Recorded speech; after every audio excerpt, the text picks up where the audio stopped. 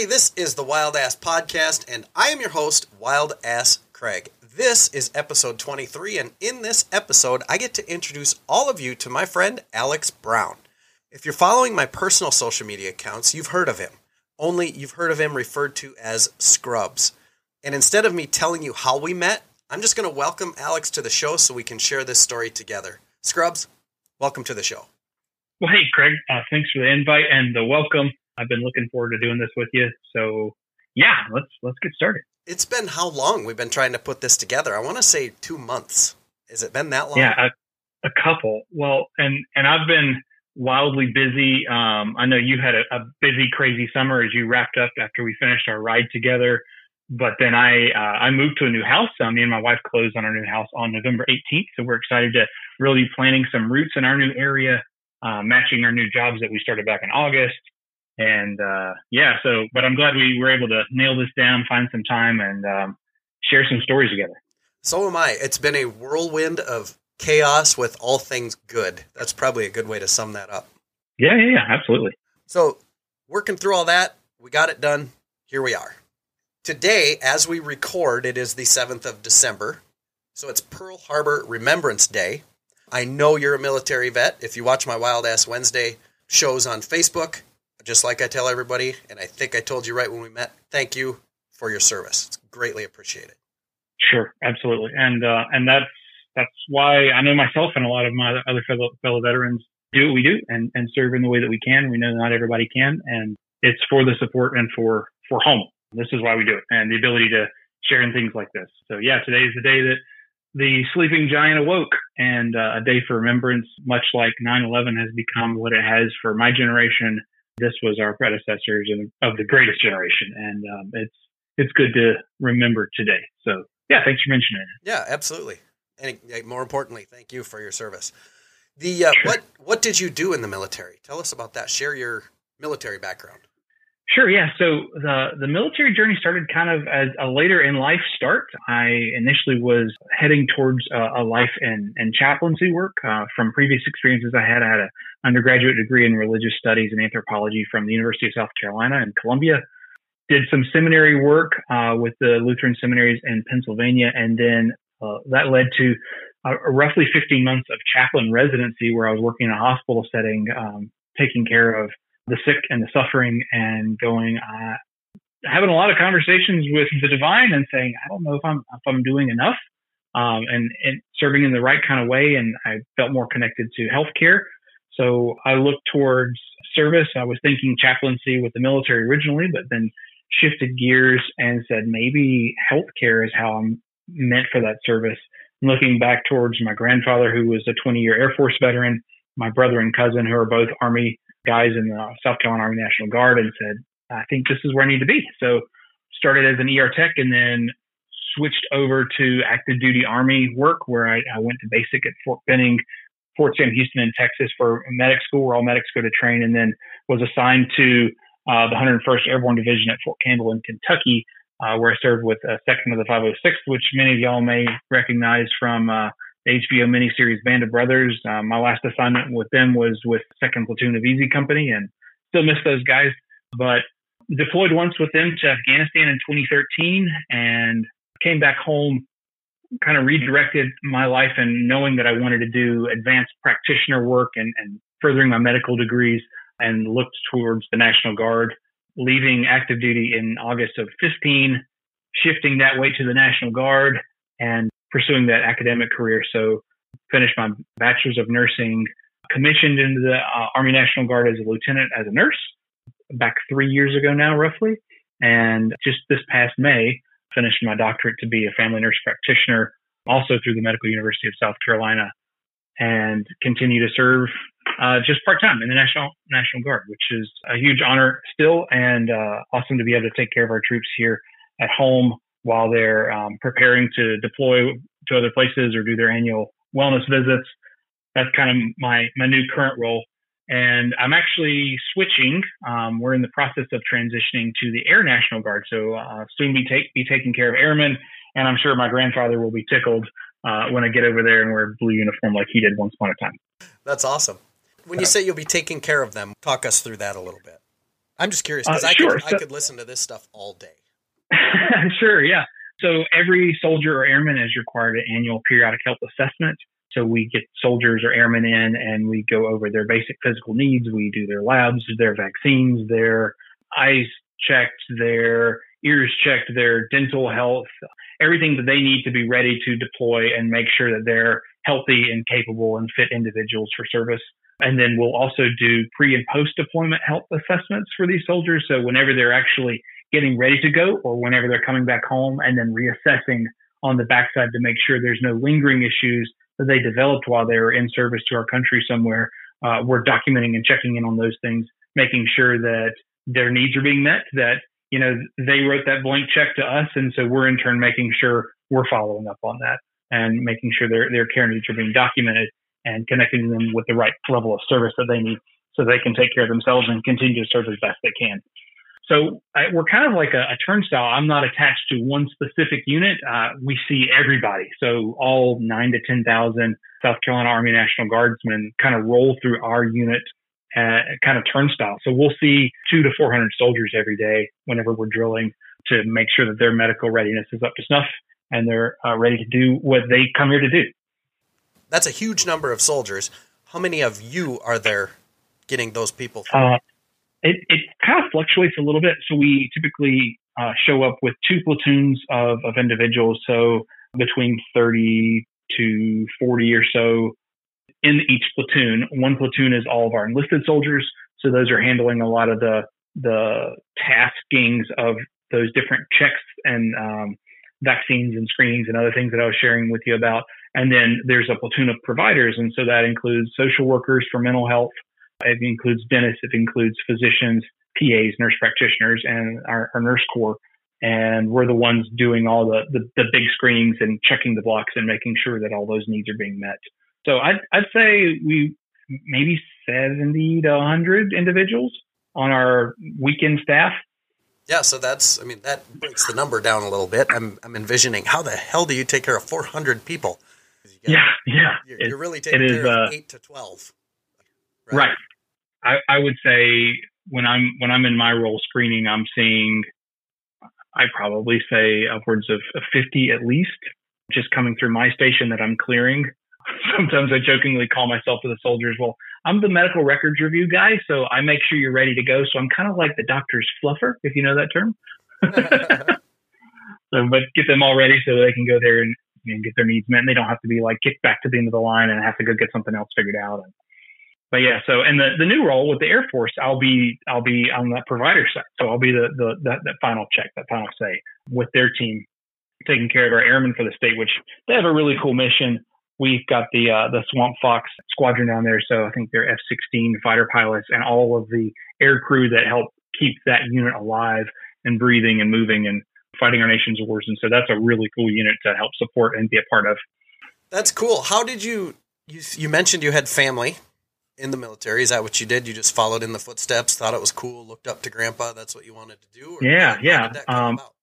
So my grandfather was Air Force, like I shared. So my mom was actually born in Germany as a service brat. Her 2 older brothers I believe, were also born maybe overseas or back in the States, but then lived overseas as they grew up.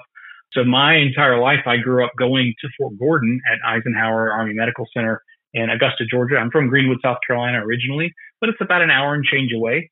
And so all my grandparents' health needs, as I was a kid growing up, we always went to the big Army hospital. And so that's where I first got exposed to them. And then later in life, I was involved in an Army ROTC in high school, and I really enjoyed that. And then, like I shared, my younger brother joined right out of the gate as an 18-year-old to the Army National Guard. My cousin Luke did as well, also as a medic like myself initially. And then another kind of weird, cool thing that happened when I was a kid growing up, on my dad's farm, the U.S. government actually leased our farmland in the late 50s, our farm and several other adjacent ones, and they had this thing called Operation Swift Strike. And Swift Strike was a Vietnam training scenario playground, basically. And both the 101st and the 82nd jumped onto my family's farm back in the day. My aunt was caught, I think, being a peeping Tom at one time because the boys were using our cow's pond to bathe. And so she got in some trouble.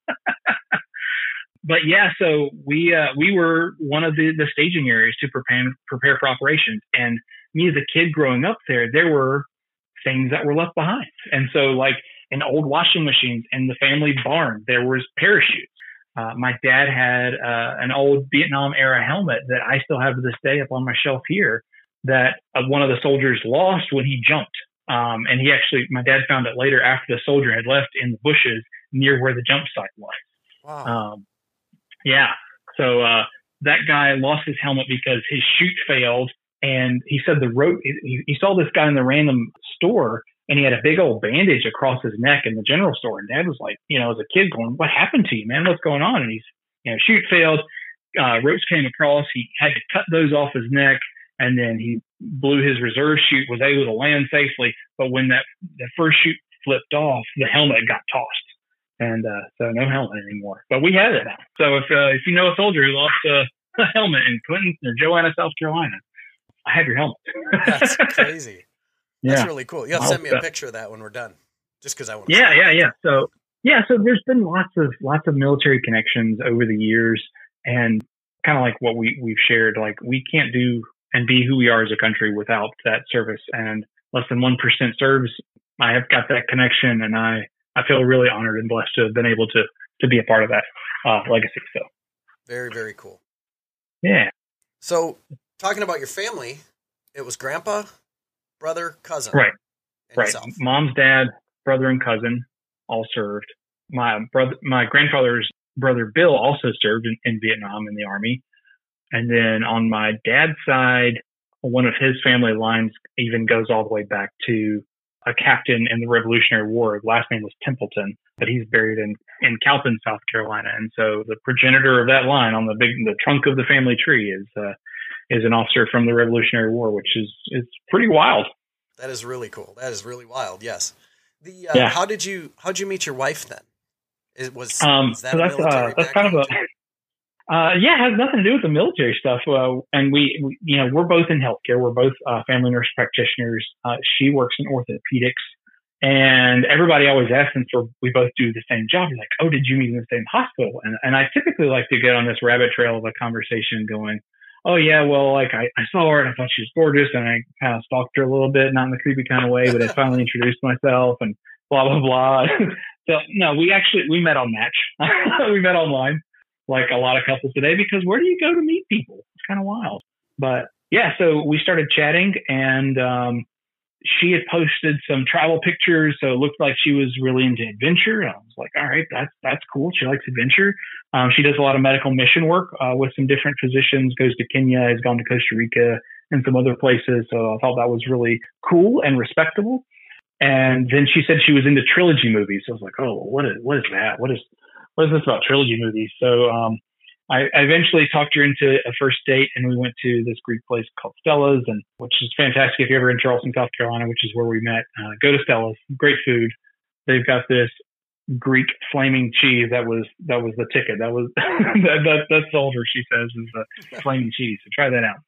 But we started talking, and she was like, oh yeah, well I'm a really big Star Wars fan, and she also likes Lord of the Rings too. And I said, well, I think I'm a bigger Star Wars fan than you. And she said, I don't know if you can prove that.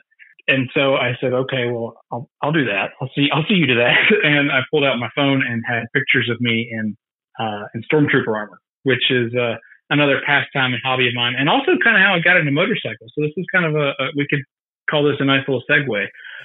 I am involved in the 501st Legion, which is a professional nonprofit Star Wars costuming group. It was founded in 1997, and I started with them in 2010 because I was a perfectionist and wanted to be a stormtrooper one day for Halloween. But then I learned about this group that does Star Wars stuff for charity, and the progenitor of that group, Alvin Johnson, is from Columbia, South Carolina, but his daughter got ill with brain cancer. Her name was Katie Johnson, and the crew that makes R2-D2 replicas, the R2 Builders Group, came together in record time and made for Katie an R2 unit, but it had pink highlights instead of blue, and they named it R2KT as an homage to her and her name. And that droid was gifted to the family, and they were able to take that as her shadow and mascot through all of her chemo treatments. Was parked at her bed at night and finished the rest of her journey with her, and has since become an international spokes droid for the Make-A-Wish Foundation. And it's actually been featured in some of the Star Wars films in little cameos. So if you see a pink droid in the background of a frame, if you watch Star Wars, keep an eye out for Casey. That's who she is.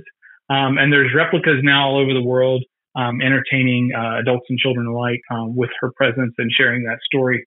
But that was the hook for me.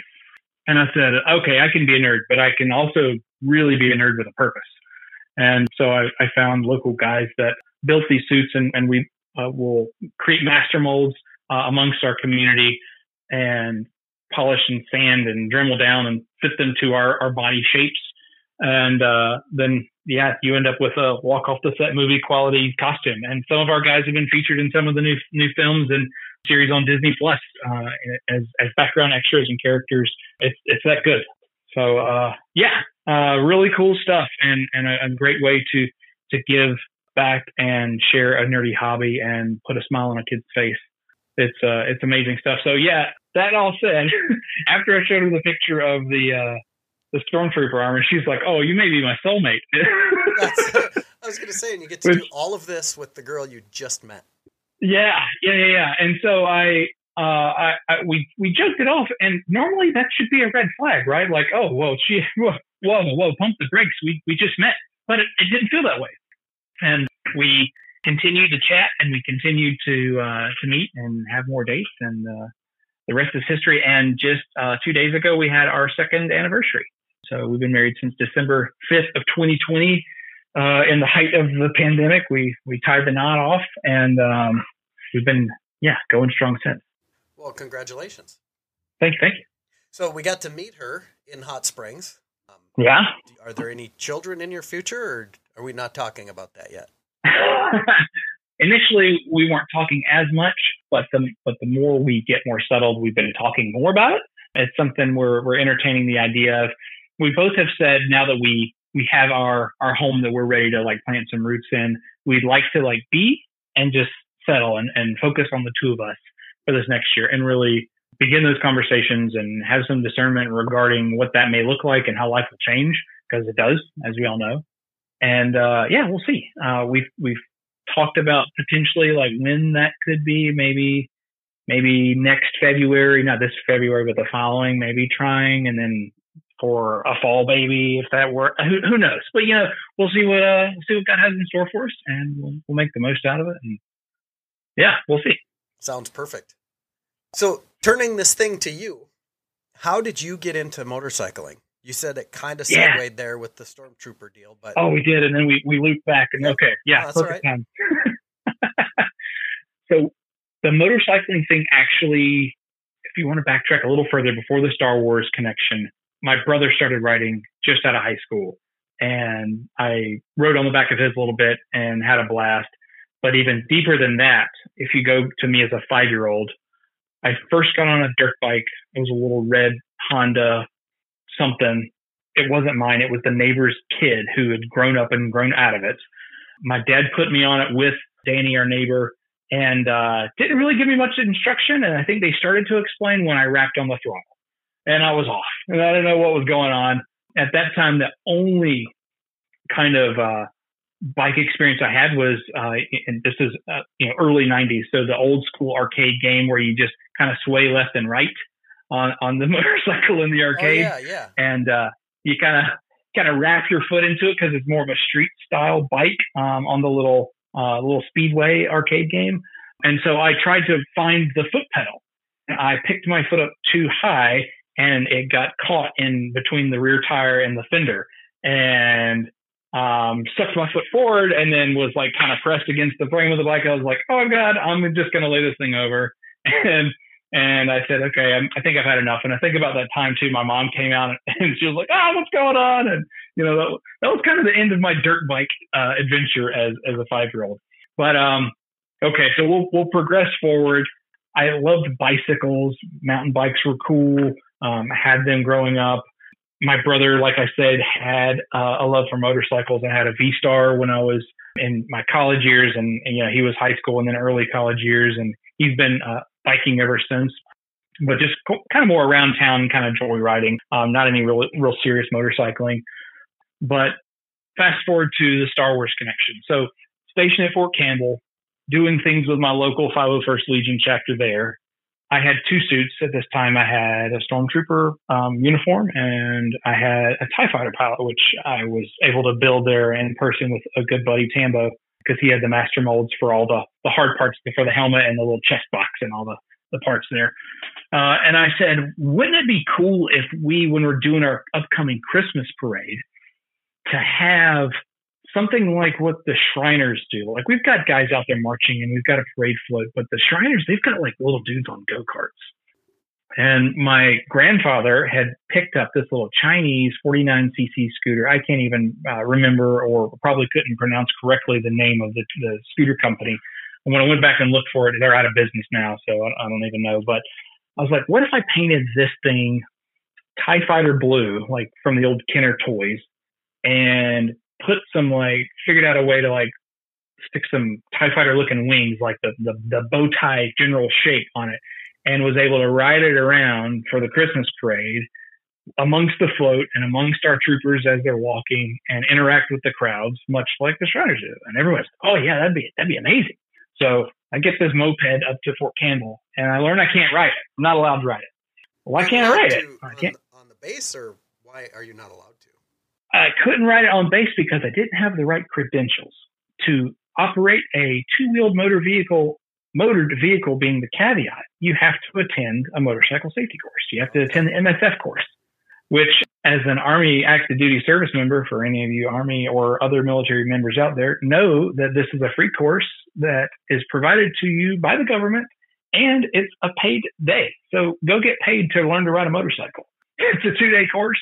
They teach you all you need to know. They have their own bikes there, so I didn't need to bring my own or supply one. They would have probably laughed at my moped. But by the rules and regs, I was required to take this course. So took it on their little 250cc Suzuki Cruiser, and I was hooked. I was done. Was riding really easily along the course, learning all the do's and don'ts, and I appreciated it, learning out the gate from professional instructors, so I didn't learn the bad habits off the rip that you have to unlearn and then relearn. So with that, took it and then was able to ride the little scooter on post, which I did for a little while. We weren't ever able to make the parade float happen, and that's okay. But once I got out of active duty and shifted gears back towards home, that's when I was able to buy my first motorcycle and moved to Charleston and wanted to get around. And I had a buddy who was an extra and stunt guy for the Walking Dead series. Okay. He ended up in a bind and was making this really cool, themed, tricked out KLR 650 that's end of days. Maybe you should see this thing at Burning Man or something, because it had the big 50 cal ammo cans as panniers on the side and some other he had wrapped the exhaust and done some other things to make it look more like a rat rod type of a KLR. But he ended up in a pinch and needed a new transmission for a truck, so he sold it to me for cheap. And that was the first bike. So I liked it. I liked the idea of it because the KLR is, you well know, it's the jack of all trade, but ace of none. And I could figure out what kind of style I wanted to be and do. And then learning in the streets and dirt roads around Charleston was a little interesting, a little tenuous at times, but we did. And then from learning on that, I progressed forward to meeting the Combat Veterans Motorcycle Association, which I had seen around Fort Campbell, but didn't know much about. Looked into them, found out about the work that they do, and they're another nonprofit group that's one of the largest veteran motorcycle associations out there, probably the largest. And their whole motto is vets helping vets. I'm like, cool. Guys that ride that are veterans like myself that can help me learn to ride a little better and have a community and people to answer questions and be a part of. And the requirements were you had served overseas somewhere in combat to be a full member. You had a bike that was 500 cc's or greater, and you rode it. And well, I've got those two things now. My bike is 650. Now, I was not the fast guy. I was slow, but we they managed.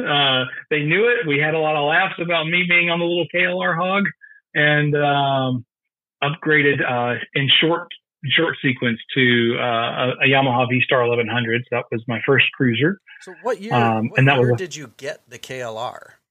So I got, I think it was officially 2001, but I got it in what was that? Probably 2017. Yeah, 2016 or 17. Okay. So I've only been riding since 2017. So 5 years, 6 years. Yeah. That's awesome. You haven't been riding for a long time.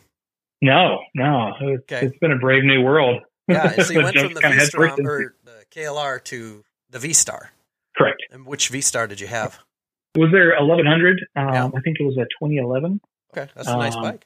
It was great. I did my first long distance ride on that from Charleston, South Carolina to Louisville, Kentucky, and got a little beat up on it, and it didn't no wrecks or whatever, but like compared to the Cadillac that I ride now or the one that I'm about to get, definitely a lot more. But it's a sturdy bike, and V-Stars have been great.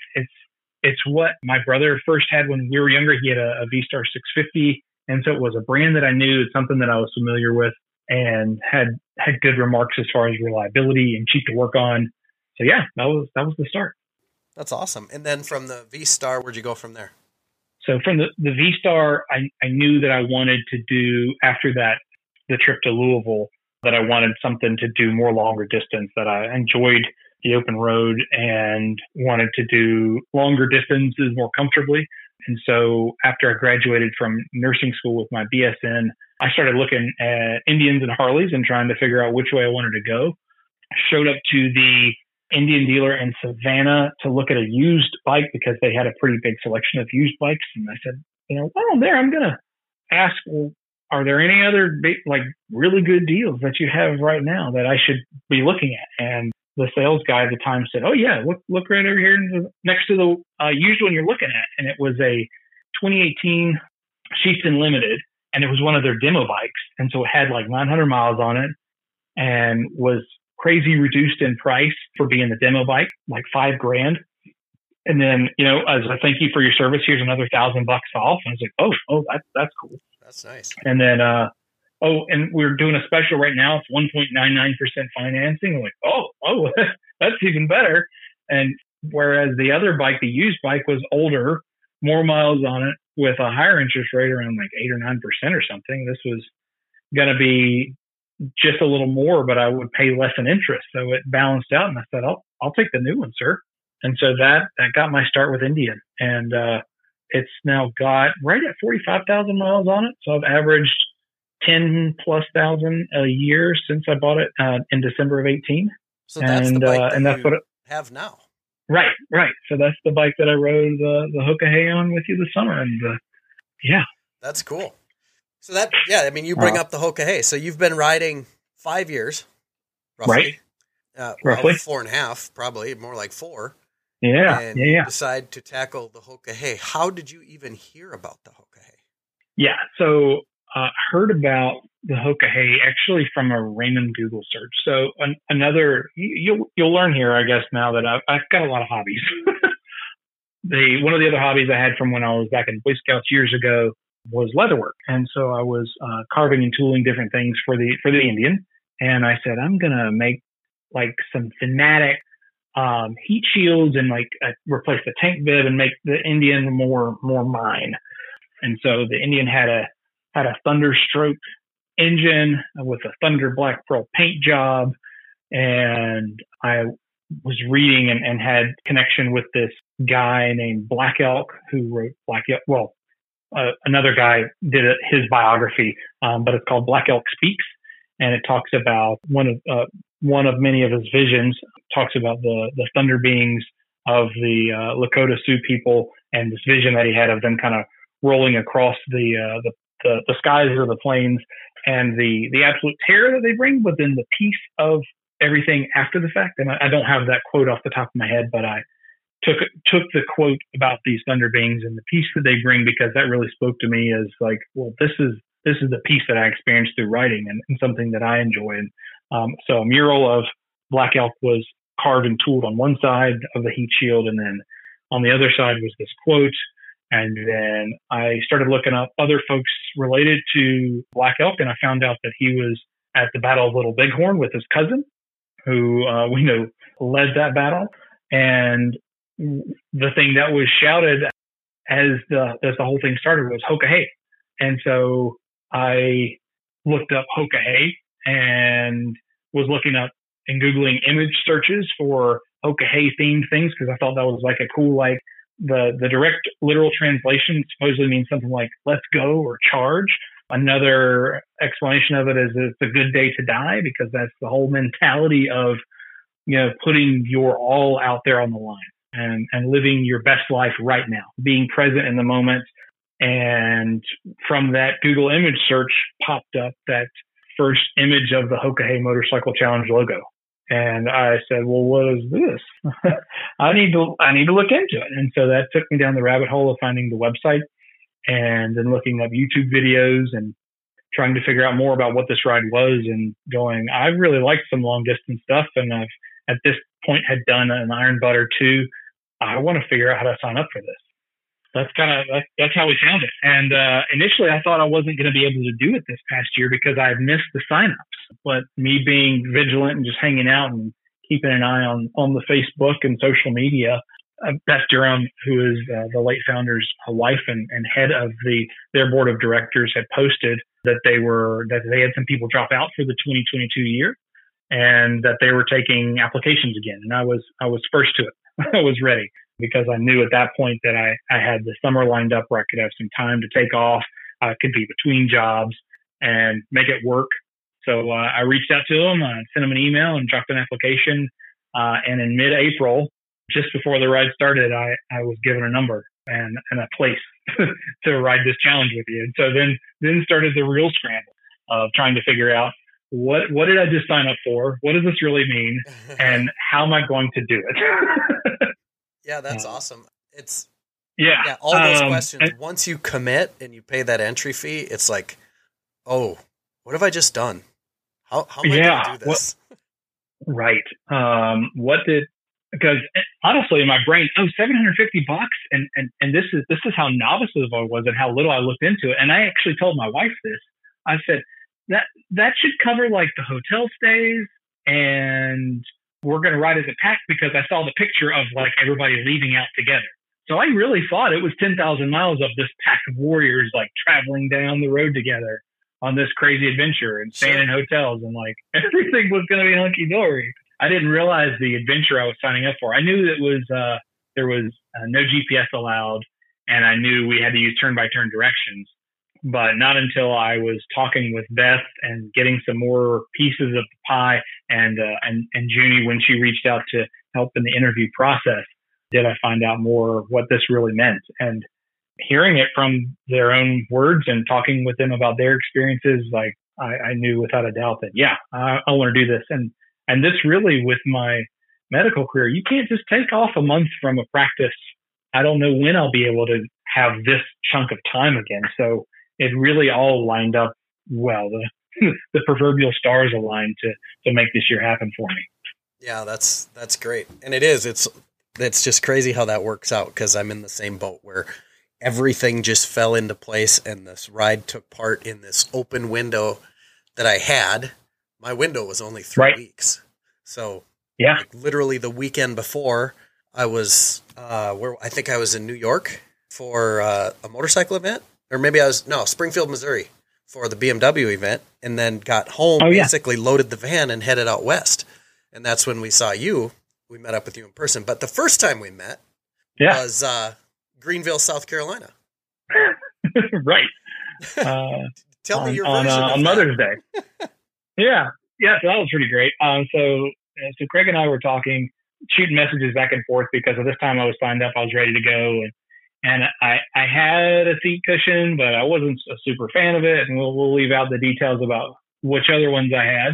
for posterity, but I knew there were some other riders out there, and I had seen his, and I was like, that's a little pricey, but if it really gives that level of quality, man, I'm all about it. Let's do it. And to be fair, it's not nearly the price that it should be for the joy that your seat brings to the game to allow you to extend your riding. Hopper and Raya and Paco that I learned after the meeting either further affirmed that. But yeah, so I reached out to Craig, and we were going back and forth, and Craig was supposed to be coming down to Myrtle Beach Bike Week. And I think with you were that, going to try to make it there, right? Like it was I'm going to go there, so I'll pick it up there or something. Yeah, that's right. So I was in Charleston, which is like 2 hours away from Myrtle. He was on the way there. I was just going to, ride up one of the weekends while Craig had his stuff set up. And then we started calling and getting scheduled and whatever. And then we found out that you showed up to Greenville en route early. And I think that's because some dates got screwed up, but you ended up there for like a week. Yep. Yeah, we were going to the event to work with J&P Cycles, and they sent me the dates for a week earlier. So we were at South Carolina for an entire extra week. But it worked out. Yeah, it worked out. So I contacted Craig and a buddy of mine, Justin, who's a riding buddy of mine and was at my wedding and was in the Combat Veterans Motorcycle Association with me. His mom lives in Easley, which is right outside of Greenville, and my mom lived in Greenwood. So we had decided, let's do a Mother's Day ride and take the back roads, and we'll go up, visit both moms, surprise them, and then beat feet back, or get back on the ride back to Charleston. And so in the process of that, I reached out to Craig and said, hey, you want to rendezvous while I'm like in your area? And we were able to. And so we met at a hot spot gas station. I met two guys on bikes meeting a dude in a panel van selling hot ass cheeks out of the back of his van. But yeah, we made the deal and got to meet. And I think Renee and Callie were with you. Yeah, I think we were all down there. Yeah. Yeah. You were all down there. So we got to meet meet your wife and meet her. And I think it was Renee's birthday coming up. Yes. If I remember right. Yep. And and then you mentioned the podcast, so we talked about that, and I was like, okay, yeah, well, I'll follow up and I'll listen to those, and then we met again, paths crossed again randomly on the way to the A.K.A. Challenge when we met with Clockworks in Mitchell, South Dakota. We ended up there at the same time, so that was cool, and then was able to meet Brian and his whole team, and I know you interviewed him earlier in your podcast as well, but super cool dude. The staff there are amazing. Their products are fantastic. I feel like I'm just plugging everybody during this interview. Nobody's going to complain, I promise. No, but just a solid team.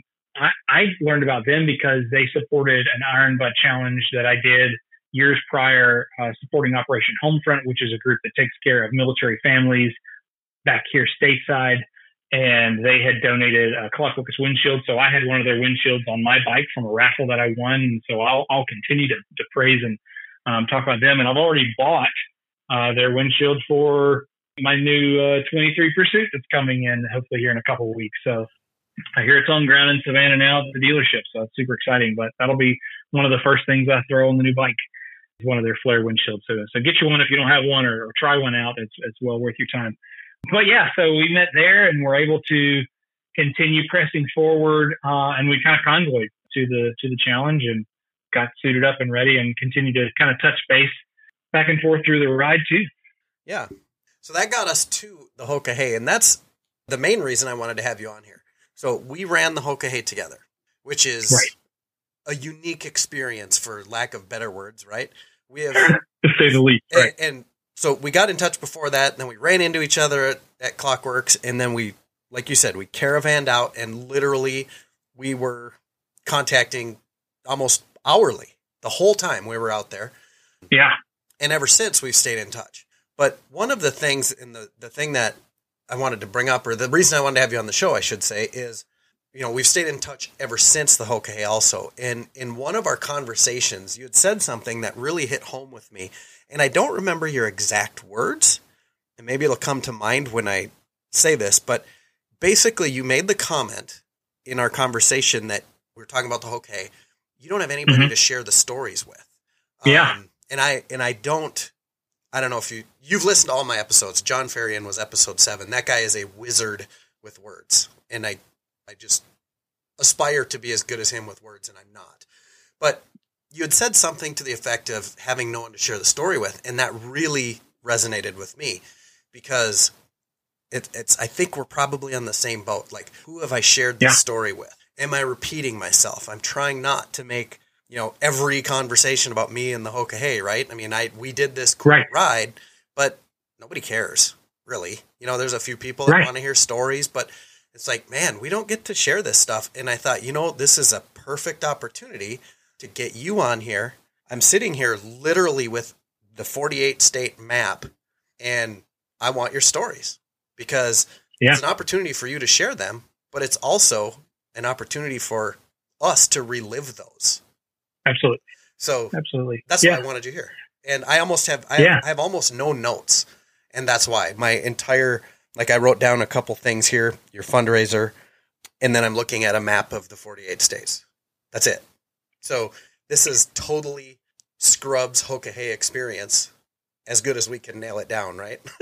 As much as we can nail it down and what time we have. So, and in a similar way, it reminds me of, and you have to say this lightly, but with veterans who have served overseas, and those of us that have done that will be able to share and say they'll have a hard time talking to anyone else about it unless you were there, because you have no way to really relate. Sure. And when you talk to other bikers and you tell them, like, yeah, I just did this thing, and they look at you like you're crazy, you're nuts, you're amazing, you're whatever, and you want to share more about it, but you got to put it in a nugget because they don't have the time to sit there and let you gush about what all you really experienced out there in such a whirlwind event that, like you said, is unique to itself, without sharing and talking about it with other Hoka riders. Like, for instance, I love my wife and I love my family, but none of them really get, they were out there, they were supportive, but they can't experience it the same way like you can or we can, or talk with others about it. And, hopefully someone will get something out of this and they take a listen too. Yeah. And what's crazy is the different stories that come from the same ride. So you and I had already committed to recording this podcast before I did the Twister episode. And you'll have to go back and find that one if anybody hasn't heard it. But we talked about certain parts of the Hoka, and I had talked to Riot afterwards, and I can't believe the different stories. He said, was I on the same ride? Because it was totally different for me. So it's really, it's cool to hear other people's stories, and I want yours because I want to know if I experienced the same thing, what we experienced different. I know there was a lot of differences, but I want to start at the very beginning, not the morning of, more like the night before, when everybody's at the dealership. What was going on, what was going through your head? Because at this point, you were still there by yourself. I was blessed with, my parents were there, Renee was there. I had people. You were kind of there by yourself. Yeah. What was going through your mind? There was John, who was also there, and we ended up doing a lot of the ride together, but we were also very much doing our own thing at that point. It was odd because there was all different kinds of people there. There were mostly, it felt like a lot of older riders, like more older riders than I expected. And I say older than me, being a 37-year-old guy, kind of in the middle of his career. There was a lot of people sharing stories, and there was obviously real community with those that had ridden before, maybe had known one another from other runs as well. And I can be very much an extrovert, but I'm in a new place. I do a lot of kind of not calling myself a wallflower, but we'll kind of stand back and just kind of take it all in and see where everybody is. And was really honestly thankful for yourself and a couple others that I met along the way that were engaging and talking. But yeah, I had a lot of maybe imposter syndrome, it'd be a good word. Like, do I belong here? Am I supposed to be here? Is this the right place? Am I really going to do this? And the answer was yes, I am going to do it. But I'm, really questioning yourself if you're really prepared for what is about to be the next morning, or what you think it's going to be. Yeah, or exactly, because you can't really plan for it. I mean, you can, but it's just like any good Army plan, it never goes the way it's going to. It reminds me of a refrigerator magnet that my mom had when I was a kid growing up, and it says "People plan and God laughs." So there's, I imagine, a lot of laughter going on as to what we may be expecting would show up for us to face and experience. The saying that comes to mind is that night they told us how they were going to line us up. No, that was the next morning. That was the next morning they told us how they were going to line us up. And the saying that came to mind, because I had a plan, was Mike Tyson's saying, "Everybody's got a plan until you get punched in the face." And I remember they announced the lineup, and I went, I think I just got punched in the face because I don't have a plan anymore. Yeah. Well, yeah, I know a lot of folks were planning, like Pat and AJ, who came in second and third place. And Pat was a seasoned rider and had a lower number, and AJ was brand new, but they were split up. And so they were going to have to connect if they were going to ride together. They're a uncle-nephew combo riding team, and they crushed it. But yeah, I think a lot of people were really thrown off, and original ride plans just out the gate, like, oh man, that messed you up. But being out there and at the start, and Blackie coming through and blessing everybody's bike with burning the white sage and trying to, just allowing you to take your moment and center yourself and get ready. That was a moving moment. Before the ride, that I think the morning before the night prior, the memorial service for Big Jim for James, who was the founder of it, was moving to go to, and with all the members out there, and the memorial that we had in his honor was really cool to see and experience. And honestly, that was my first time in Sturgis too. I've never been there, so there was so much to see and want to experience. Thankfully, I got there a little early and was able to ride Iron Mountain Road and see a couple of things. But it was really like a step into a whole lot of firsts in very quick succession. Yeah, for sure. So you did some riding before the start? I did. Yeah. I did get a little in, went through the Custer State Park looking for buffalo. Didn't see a one. I thought that might be a sign. Did see some cool prairie dogs. That was a first. And then took Iron Mountain and all the pigtails on that road, which were super cool. And got some good food while I was there. Saved a couple things. Didn't do needles until the end. And then took my wife back through there because at the end of the whole ride, as you mentioned meeting her, she flew out to join us. And then we trailered the bike home and carpooled together because she doesn't want to ride those sort of long miles. But I trailered the bike there ready to go because my Indian dealer in Savannah had got me all tuned up. I was set and ready to roll. And so kind of like yourself, showing up with your bike ready and all maintained by your dad, which I thought was super awesome.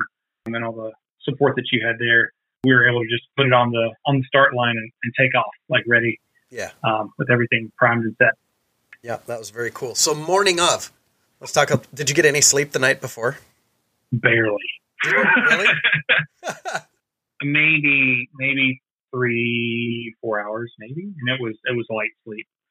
Funny story. The day prior, I went to the Indian dealer in Sturgis, and because I was seeing all the folks with lower fairings, and I was thinking about long distances and fatigue and whatever. So I went, and they had these leather lower closeouts for my highway bars.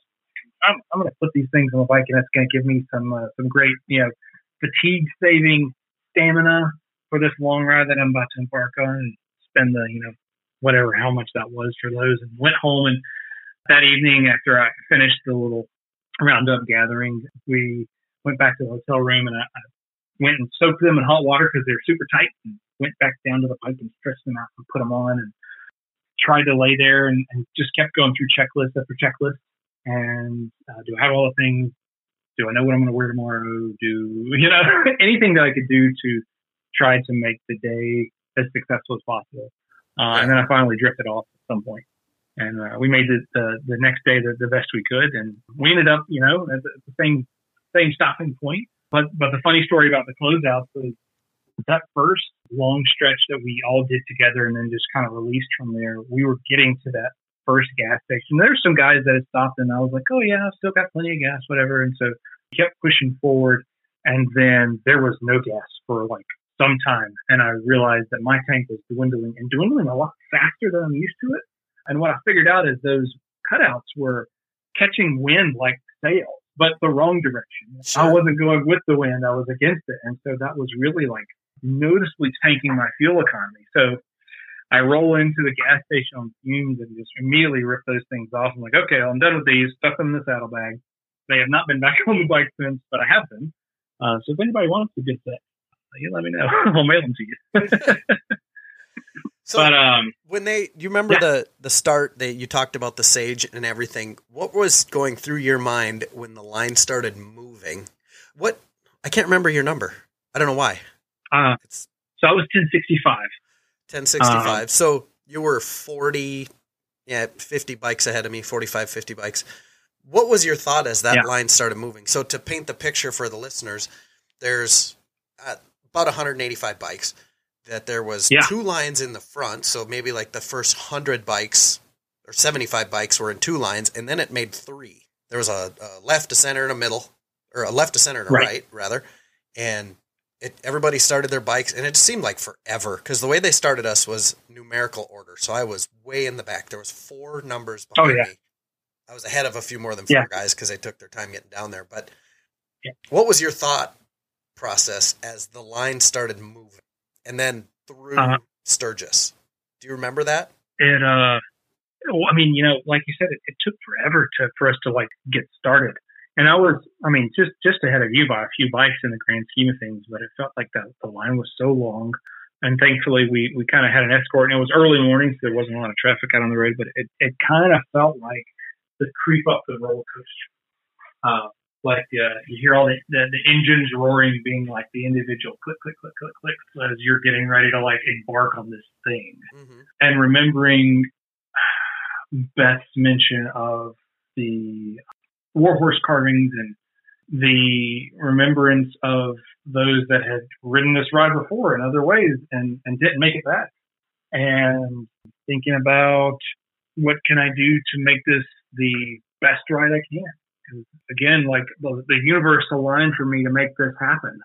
And I'm here, and what can I do to make this the best ride that I can for myself? And what am I going to get out of it? And how am I going to learn to ride my ride that, so many folks have shared with me up until now, like the wisdom of the elders and sages of the ride have said, get out there and ride your ride. And how much you're gonna change as an individual. I don't know, how am I going to be different after this? And it's a flood of emotion.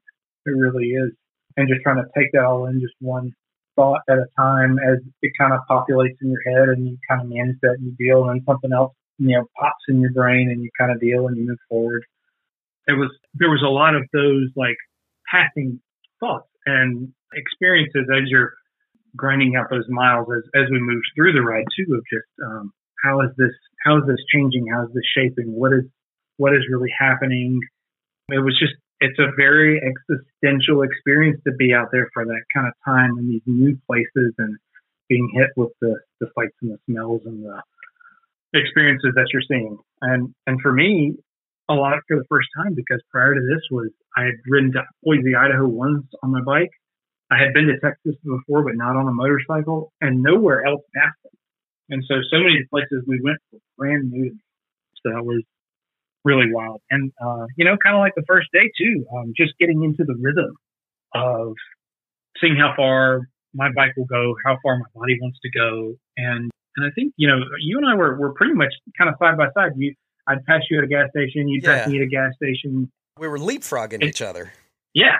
So the ride started in Rapid City. I don't know. I think everybody knows that listens to the show. I'm not sure. But we started in Rapid City. We almost went straight north, like way north in North Dakota. Like, I want to say was it Minot? Basically, we went straight north and took a right. But I don't think I caught you until what I believe would have been my third gas stop, because you didn't stop. You were just able to go a lot farther than I was. And, and you got caught in a line, if I'm not mistaken, where I leapfrogged past you, and I didn't know this, obviously. I don't think you noticed it either, but then you got going and I stopped. And then at one point we were at the same gas stop. Yeah, I don't remember whether it was the first one or a later one, but there was one where you saw my bike parked up, like, because I had gotten gas and gone up to, because you move off the pump so that others can get to it. Yep. And everyone can keep flowing through. But I came out from using the bathroom and you tagged my bike with one of your stickers. And I said, you found me. And then on a later one too, we learned that the U.S. fleet tracking service was a little bit of a mess at times for us. It was a piece of shit. I'll say it for what it was. Yeah. Things sucked. It's funny. It's that, it broke on me before I even started the ride. And it was kind of a blessing because I was coming back through the valleys, coming back from Custer National Park, and I kept going back and looking at the app when I got home. I'm like, why is my thing not back where it should be? Like, why is it not centered on the hotel? Like, where I am? And so I went that next morning, which was the day before the ride, because U.S. Fleet Trackers had their little people there in their little tent, and I went up and they taught me how to reset it. I'm like, okay, I can do this. Hopefully it won't happen much. And it only happened to me, I think, 2 or 3 times, but I know you yourself and several others, like, it was nonstop. It was, yeah. And I think that might have, I don't know if that was the first time we had met up on the first day or one of the later times, but I had mentioned it to you that, I guess my tracker's not working, because what would happen is everybody would start, texting Renee or calling my dad or my uncle, and they're like, what's going on? Why is he stopped? I didn't know any of this. And then they'd send me a text or whatever. Hey, your tracker's not working or something. I don't remember, but I think that's what it was. It was text that your tracker's not working. And then we got stopped, and then you're like, well, here's how you fix like it. My mom, bless her too. Yeah. She was like, hey, you've been there for a while. Like, what's going on? Yeah. To pull over and reset things. Yeah. So pull over, take half your bike apart, because we had ours buried, because that's where we thought it should go. And after that, I figured out a way to keep it in the saddlebag so I could just pop the lid open and fix it. It was no lie every single day, and most days 2 times or more that I had to reset that thing. That's crazy. Yeah, I think it only really, like, on the ride happened to me twice, and the tracker itself was outside of the bike, but my wire disconnect was still under my seat. So I had to take all my luggage off, take my seat off, get to that wire, disconnect that wire, disconnect it from somewhere else, take the little chip out, do the whole reset process, put it all back together, and then put my bike back together. But hopefully for future events, they'll take that into consideration. Maybe they will get better, or maybe there'll be a different service opportunity for a different tracking service. I know a lot of folks use Spotwalla, and a lot of the long distance riding community will use that. I don't know if that's not a feasible option for them or what, or if they were just sponsored, or how that works with the board, but I'm sure they'll hopefully take all those notes into consideration. I'm sure they heard that complaint from several. Yeah. But, and it's we're really asking a lot. I mean, this is not a first world problem. I'm pretty sure it is. But right. No, not at all. Asking a tracking device to send a signal through a cell service where we know we don't get service because our phones don't show any signal. And now we want it to transmit this signal to the web where people at home or on their phones can log in and see where we're at. There should probably be a few hiccups. So I probably complain a little more than I need to about it, but I had more problems than most, I think. Yeah. You had a few more problems than me, at least. And the other thing I did too, and for folks maybe considering future rides, is I had a little Garmin GPS, and it's called the InReach 2, and I kept it charged. And the cool thing was I had it in my jacket pocket, so if I got separated from my bike, I could still send SOS signals if, say, my bike's down a ravine and I'm not, or vice versa. But I was also able to send text through that from my phone, so you can connect your phone to it. And so, say I'm stopping for the night and I want to touch base with loved ones and say, hey, pause for the evening, I'm good, I'm safe, and I have no cell phone signal because we're in the middle of nowhere, you can do that. So I don't know what other folks use, but I found that was effective for me and helpful to stay in contact with the folks who care about me out there. Yeah. So was that part of the deal with those at home? Because I know that was the deal in my case, is Renee had to know every night when I stopped that I was good. And fortunately, I had cell signal at every single place I stopped at night, except for one. And instead of texting her from a strange number, I called her, which totally causes panic, but unintentional, of course. But like, hey, Right. it's me. I'm calling it a night. Here's where I am. If there's no signal, this is where I'm at. So was that part of your deal? Every night you had to let them know you were safe? Yeah. Yeah. That was kind of the same kind of ritual. And I think there were like just a couple of spots. I know when we stopped in Idaho, I didn't have signal. And I know when I stopped in Washington State. I didn't have signal out there. I was on the side of the road, basically like a truck pull off spot in the middle of nowhere. But just about everywhere else, yeah, I had enough signal to at least fire off a text message. So, I did better than what I expected. But, you always, here's another old Army adage of, never getting caught with your pants down. Or if you want to be a Boy Scout and make it a little more PC, your Be Prepared motto, just think about anything you can and try to mitigate that risk.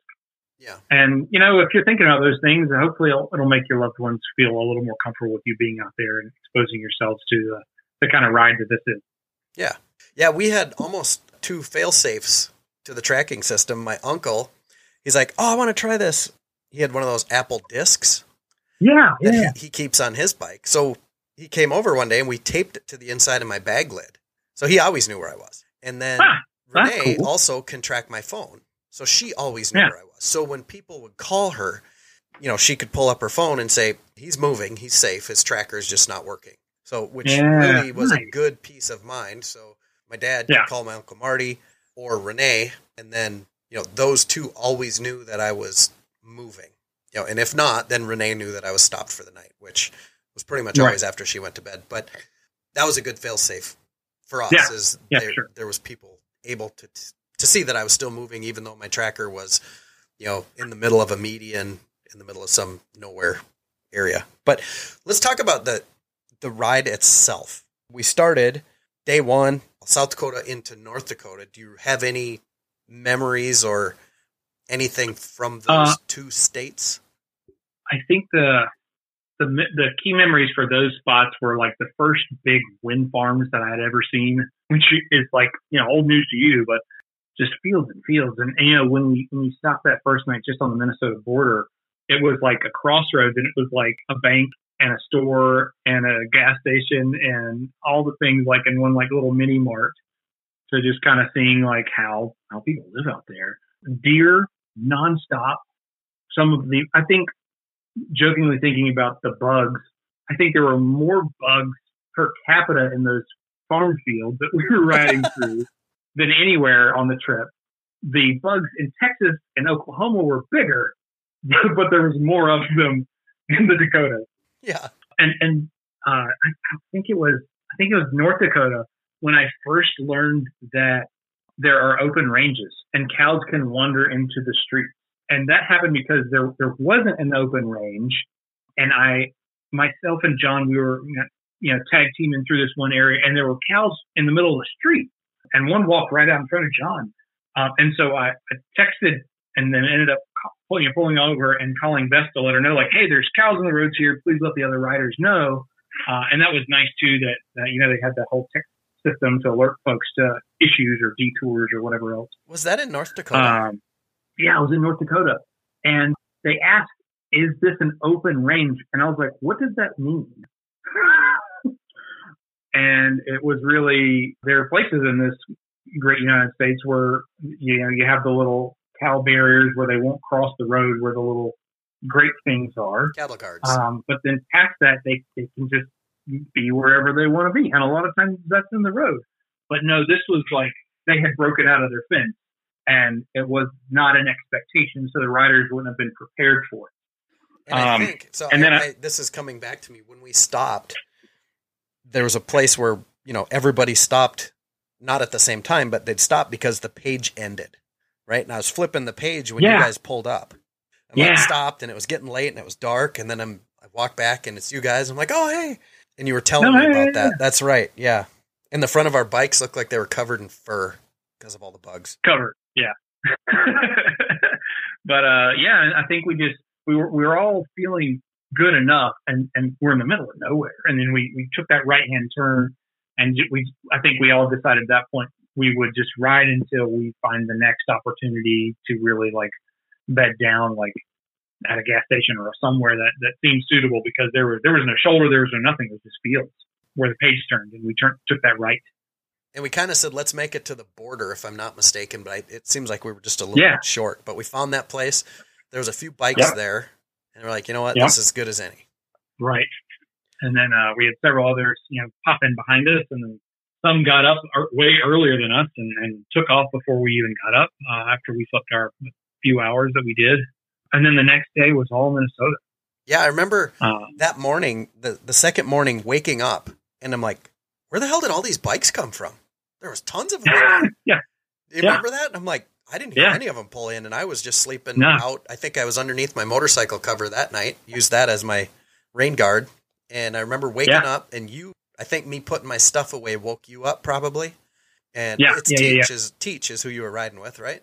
Right. Yeah. And you were going to wait for him. So tell us, Minnesota, there's a lot to see here. And I don't know if you noticed this on your tracker. I think the most miles of the whole trip in Minnesota. That's what I was just going to say. When we got our spreadsheet, Minnesota had the most miles of the entire ride. So what were your thoughts? What do you remember from Minnesota? Some of the first getting lost happened in Minnesota. I know we kissed the border of Canada because my cell phone pinged and it sent me a text message and said, "Welcome to Canada." I'm like, "Oh God, am I in Canada?" No. We didn't see a sign. I didn't see a Mountie. No one checked my ID. But no, I think we just hugged the border, and the cell phone tower pinged it because we're that close. And it was my first time seeing a Great Lake ever, and I knew I heard how big they are. It's like an ocean, but and there wasn't much for tides out there, but I understand they can have tides. And I've since watched some documentaries about the Great Lakes and learned about some of the ice flows that can creep up from the shore and just crazy stuff that they do. But yeah, so Lake Superior was gorgeous, and some of the roads y'all have up there are just majestic. The twisties on I don't know what that highway was where we were approaching Lake Superior, and then just kind of crested the hill, and it was all right there beneath us. But that was a great road. I think that's where you passed us and got your first real leg up on us in the journey, because we were going down a pretty large highway, a pretty good 4-laner, and we missed one of the road signs. Yeah, I think you missed the turn. Cut left. Yep. And missed a turn. And we went probably a good 25 miles out of the way before we realized that we were catching up to a road that we would meet later in the journey, because we looked down the page and we saw the highway. I'm like, well, where's all these other roads between here and there? We're not supposed to intersect this road now. So we had to do some head scratching and backtracking. And then we got caught in a nasty rainstorm that slowed us down even further, which I think you missed. Oh, that's right. Northern Minnesota. I got through, there was a detour there also. Do you remember that? Or were you in the rain before that? But I got to the detour right before the rain, and I was into the detour when it started raining. So I kind of got through. That was one thing for whatever reason on the. I caught that rain too. What's that? I said that was a different rainstorm, but I caught that rain as well. Yeah, but for whatever reason, the pace I was running, I was right at the beginning of every rainstorm. And yeah, you guys that was a good one too. That was a lot. Yeah. A lot of rain in that one. Yeah. So the first one, it was a lot of heavy rain, and then it cleared, and we got to Lake Superior, and then we had a clear shot down Lake Superior and down the coastline, which was awesome, right into whatever that major city was.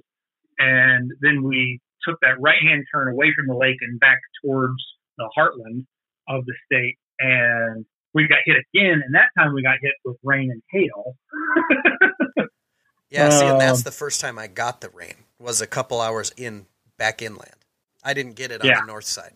So I think we might have just hit the same storm twice, and it just intensified for round 2. I said, we're not done yet. And then John and I ended up splitting with that detour, and he's like, the road points us this way. I'm like, but the other road keeps going this way. And we decided that I was going to go the main route, and we split up there, and John and someone else was with John too. I think his last name was Brown as well. He was also an Indian, I think, chieftain. I'm trying to remember his rider number. But they continued going straight, and I again phoned Beth because I'm like, this is my one-time shot. I'm going to make sure that I'm on the right road. And she came back and said, oh, yeah, you can take either way. So I called John Teach, and I said, Teach, you can continue on. And he's like, well, I'll go up to this point, and then I'll meet you there. And I said, great, cool. So I continued blasting around the long way to the detour. And I ended up finding 3 other riders that were stopped in the middle of the road and didn't know where to go, and they were equally lost. So I kind of felt like that was another little God moment going, I was supposed to find these guys and show them how to get to where I was rendezvousing with the others. So I ended up showing up with a pack of 4 of us, 4 or 5. I think, yeah, it was 4 of them and myself, and they were riding behind me. And we catch Teach and the other guy and continue on our way. But I was like, hey, look, I found friends. And we continued on that journey. We didn't make it quite out of Minnesota that night. I think we were really close to the border because day 3 was all the other heartlands, like in and out of Iowa, back in North Dakota for a smidge, down through that eastern edge of Kansas, and then on to our first stop, which was Olathe, or Olathe, or however you want to pronounce it. Olathe. So, yeah, we left Minnesota. I think we left Minnesota to the west, hit South Dakota, went south, and then went back into Iowa. I don't remember if we hit Minnesota again or Iowa.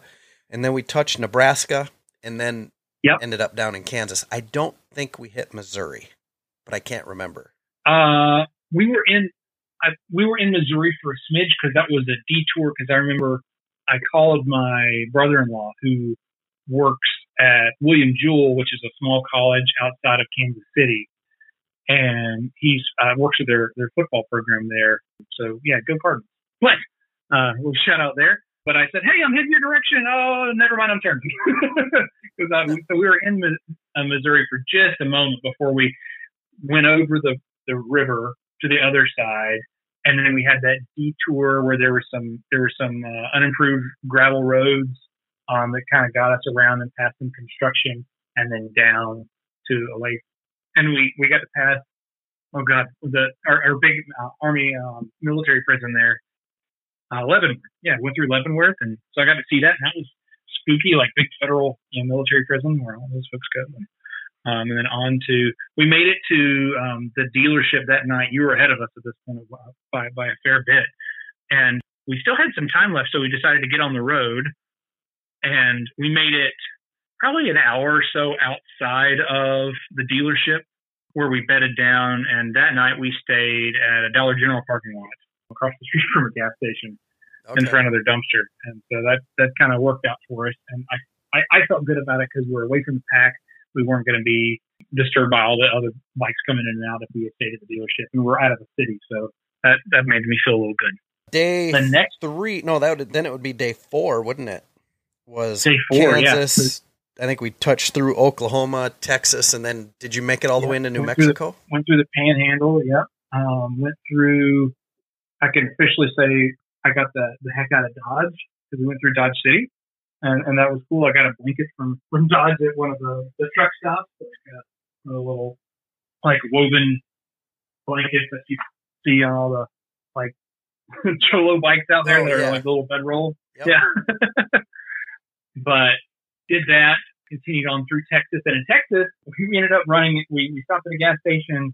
I can't remember what town it was in. I wish I could give them a shout out, but they pulled up next to us and we were coming out. And they started questioning us and like, hey, like, what's going on? What you up to? And I was polite because, I'm being in the military and any first responders, and I was an ER nurse. And so I always talk to police officers when I see them, and motorbike cops at that. And I mentioned what we were doing and showed them like the logos on our bike. And they're like, oh yeah, we had a friend that did that back 2 years ago. We had some more conversation. They said, well, where are you headed? And so we told them the general direction. They're like, oh, well, we just got off a funeral detail, but we're on our way back that direction. Are you ready to go? We're like, yeah, we're ready to go. And he said, well, come on. And they hopped on their bikes, and we ended up having like a legit police escort for like, I don't know, a 30-minute, hour-long ride awesome. Across some of those Texas highways. And they were showing off. They were riding like an inch off one another's handlebars and super tight. These two motor cops. It was like the quintessential couple of like the old senior ride captain and like the rookie. But definitely caught some great video on my little GoPro camera from behind them watching uh, them. And, when they pulled off to their station, they waved us on. But yeah, we were moving with them, and we definitely passed some cops going the other way and just waved and kept going, That was cool. That's fun. Yeah, so from there we got into New Mexico and got to see our friends there at the dealership right there inside New Mexico that for Harley that went belly up with the pandemic. And our friends from the ride that weren't riding it were there, but they worked there. They were from there. It was the Harley dealership in Clovis, New Mexico, just right across the border. And that's where some of the former riders had a water stop and food and refreshments. And the lady there, God bless, and she's probably going to listen to this podcast. She's like, Judy, you forgot my name. And I'm having a brain fart right now. But we were at that point, we had ridden, quite a ways and through a lot of Texas heat and other heat and whatever. And she had in her bag, because I was talking about the chafing that happens if you're in the saddle for that long. And she shared with me she had a bottle of like a bottle of powder, like monkey butt powder, and shared that with me. And I was like, "Can I give you some money for this?" No, just keep it. It's yours. Use it, please. And so that was really nice. And so I now testify to having some sort of body powder or foot powder or monkey butt powder or whatever to help keep your parts dry when you're sweating and riding in the in whatever heat that you're riding in. And the rain probably wasn't helping you either. No.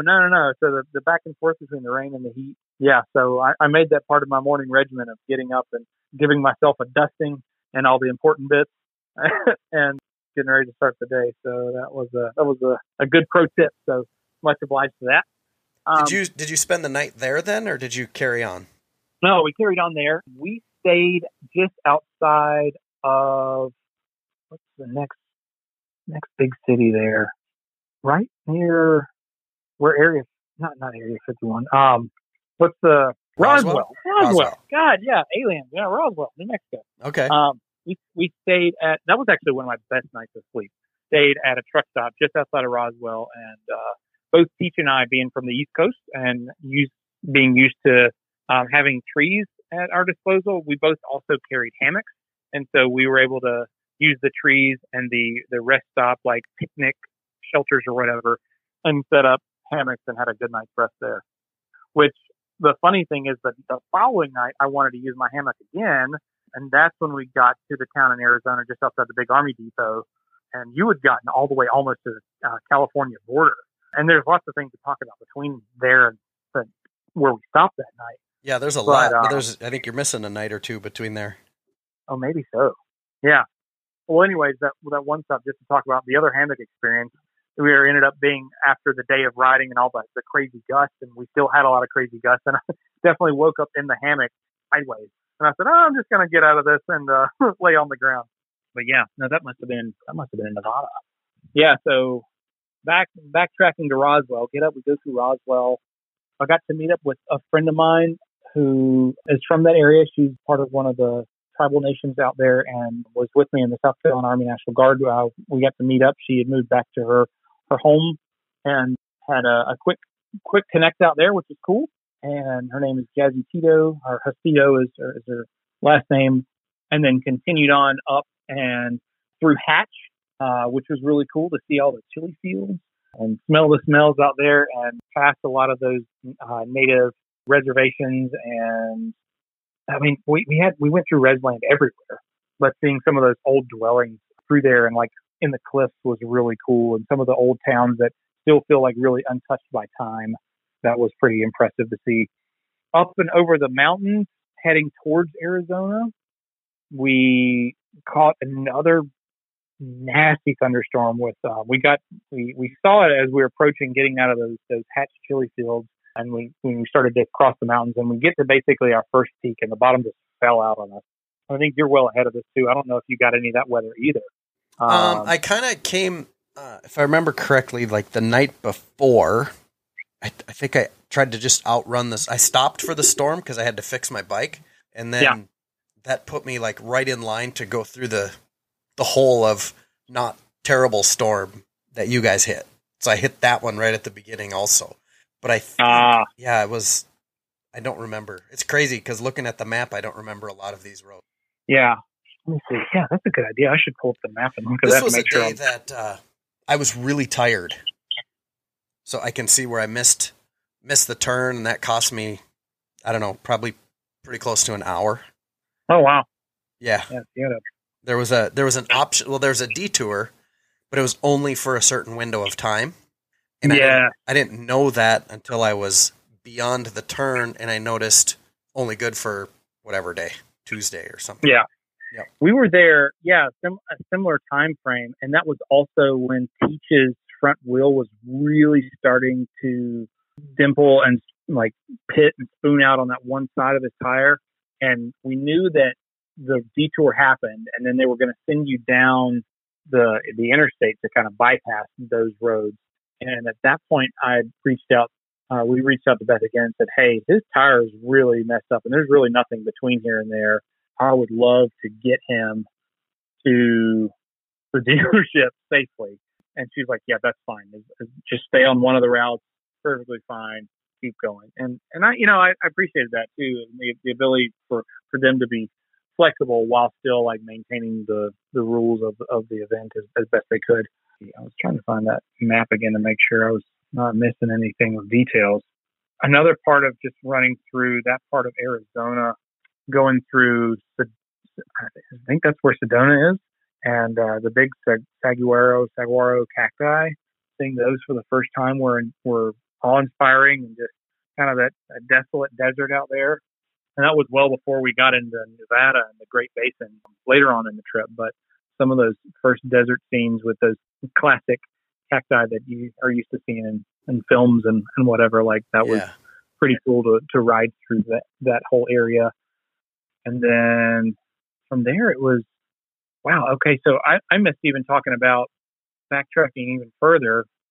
We crossed from New Mexico across that mountain range into Arizona, and that's where the Devil's Highway ride is, and then through that whole mine at the bottom of it. We didn't talk about that either. Did you do that in the daylight or the dark? I did it in the daylight, okay, which was just insanely gorgeous and awe-inspiring. When we first crossed into Arizona and we're there, there was like a little general store right there on the Apache Res land, and then we went off down the highway, which used to be called the Devil's Highway, used to be Highway 666, but it's 191 now. They changed the name of it. But just gorgeous through there, and like along all of those switchbacks, no guardrails, just incredible views and places where you can pop off, and then along the ridge lines there until you drop out into this massive mine, which I'd seen some mines before, but nothing of that scale.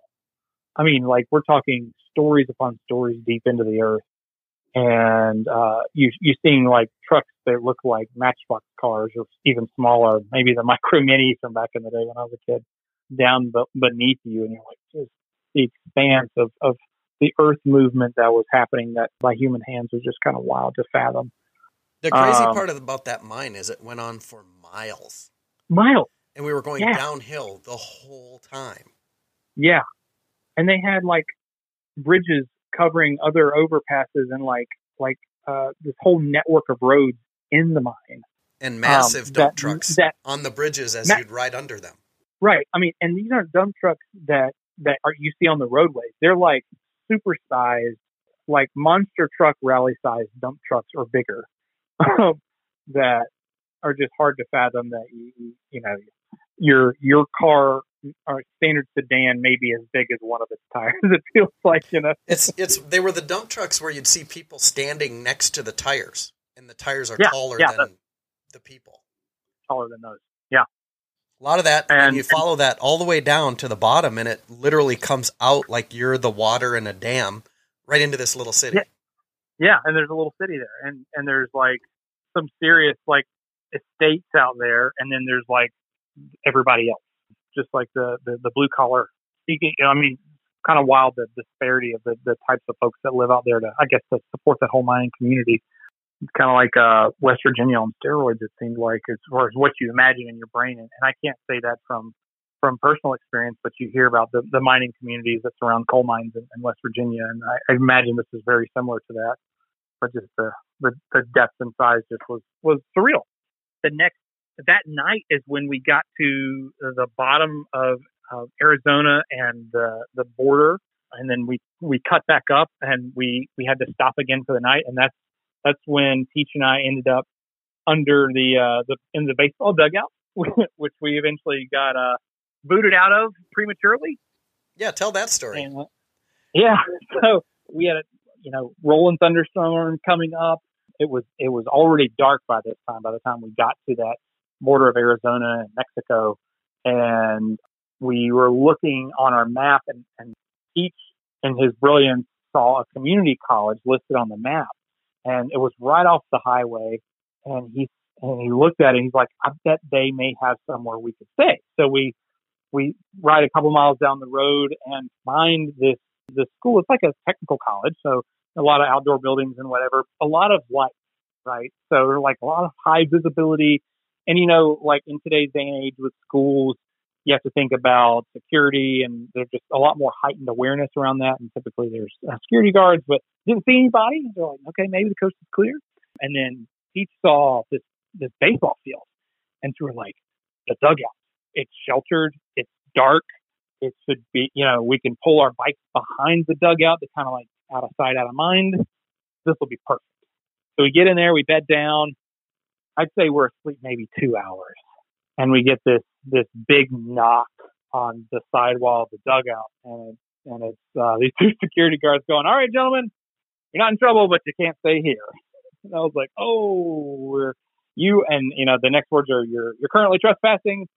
And we then start, groveling. We're like, hey, we know at this point, and another part of the Hoka challenge, if you get a ticket, if you get a citation of any kind, and we're thinking, oh man, that we're going to catch a charge for trespassing, we're going to be in real trouble, and we may have to stop the ride, because once you have something like that, you're right in. You don't get to continue going. But thankfully, they were kind gentlemen, talked to us, and then they began to roll over all the different snakes out there, the different types of rattlesnakes, the different types of spiders, and all the things that wanted to kill us. And I was like, well, that's all good to know. And so They said, well, make sure you check your boots, make sure you check all your stuff. Don't put your hand in anywhere blind, because you don't know what crawled in there with you while you were snoozing. So it was kind of a blessing and a curse. One, we got back on the road again quicker, and were able to make up some time, because at that point we were wide awake, I suppose. But at the same time, we were like, man, I could really use a couple more hours of sleep. They mentioned checking out Fort Huachuca if we wanted to, because that was close by to that general area. But at that point, we were awake, and we're like, no, we're going to keep fighting. And by the end of the day, that's when we got to catch up with you in Zion. And I think that's where I took the selfie of you passed out in the Zion chair while you're getting your bike tuned up and serviced or whatever. Yeah, I had to replace a tire. I wore through a back tire, and the only thing I can think of is the heat, because I just went through that tire, and it was 5,000 miles, and that's where you caught up to me. Yeah. And that dealership was awesome for me too, because I was at 5,000 miles as well. And I called them 2 days prior. I think I was just outside of Clovis, that we mentioned earlier. And I said, hey, I'm coming in hot. The closest Indian dealer to you is like 300 miles away, because their dealer network is smaller than Harley's. And all of our sponsorships were Harley dealerships. But I said, if I came through there, would you be able to change my oil? And they were like, actually, we've got a guy that used to work with Indians. Let me make sure I've got your parts. And so they were able to look up and then order the right oil filter for me. And they had a guy on staff that they had there that was able to change and service my bike. So huge props and shout out to Zion for connecting an Indian heretic. Yeah, they were great. With the service. So big thanks to them. And then we were able to have dinner together, and that was the one kind of bird bath that I had, because one of the family members there had showed up with the trailer, and they had a hose and a spigot out behind their little RV. Yep. So that was my one kind of bath during the event. And I was there, I think, early enough, but the dealership was closing.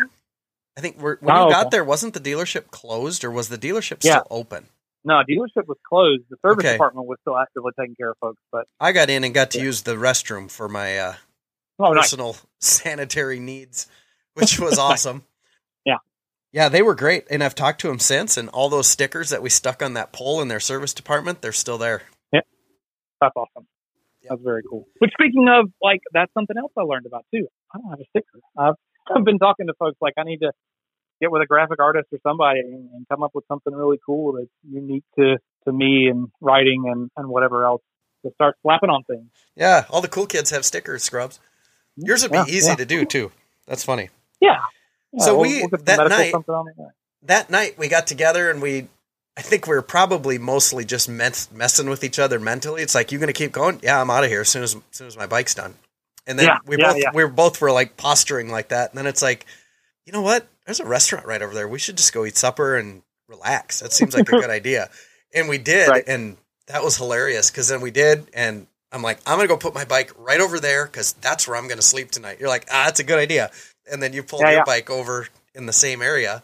And we slept right outside the Harley dealership out in the lot or in the entry. Right at the main entrance. Into the door. And that morning I got up, you were still sleeping, and I took off, and I made it like two blocks, and I'm like, hey, a gas station, I should fill up. I went to turn around, drop my bike right in the middle of the street. Oh, no. Yeah. Oh, man.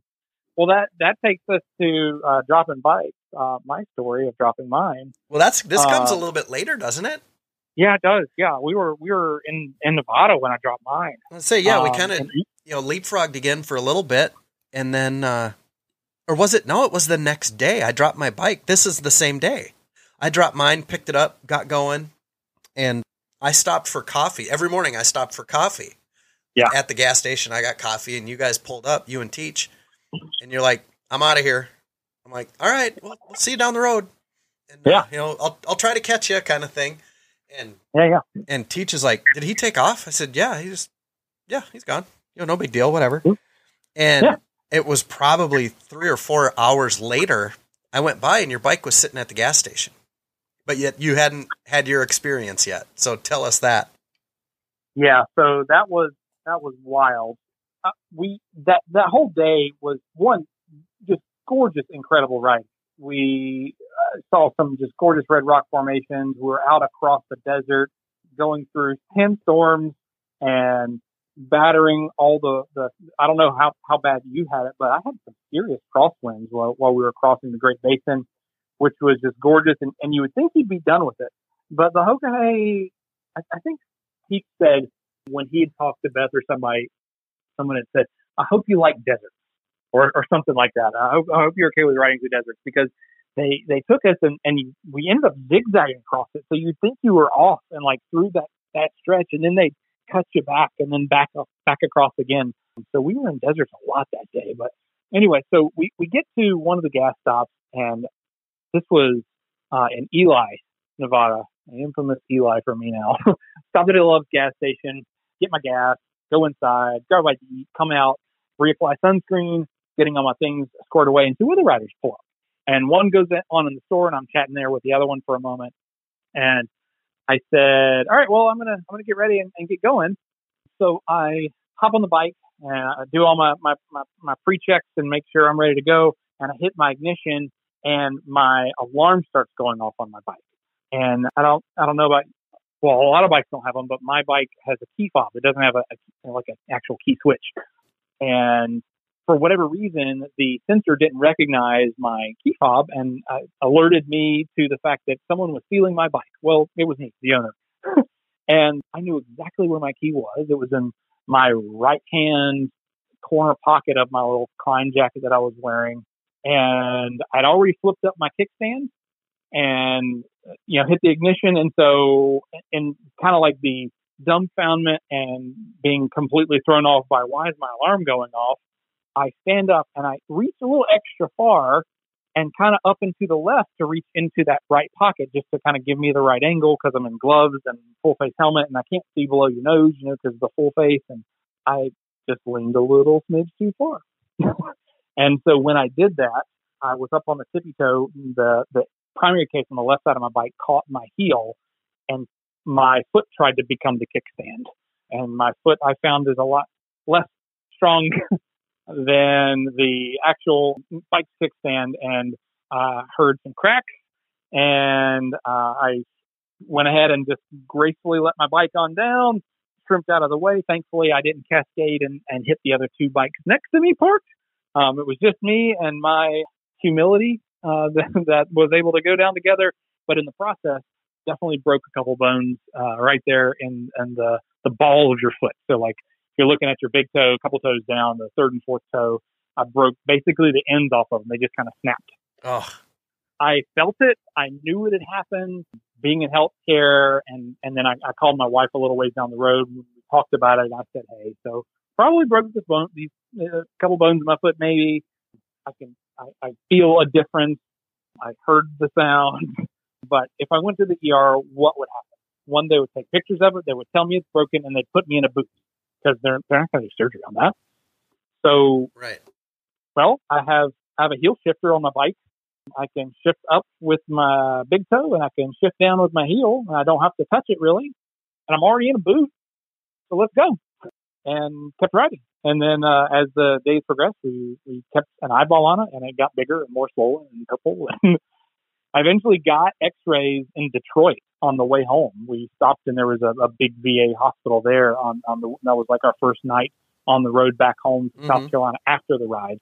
So I mean, a good week later.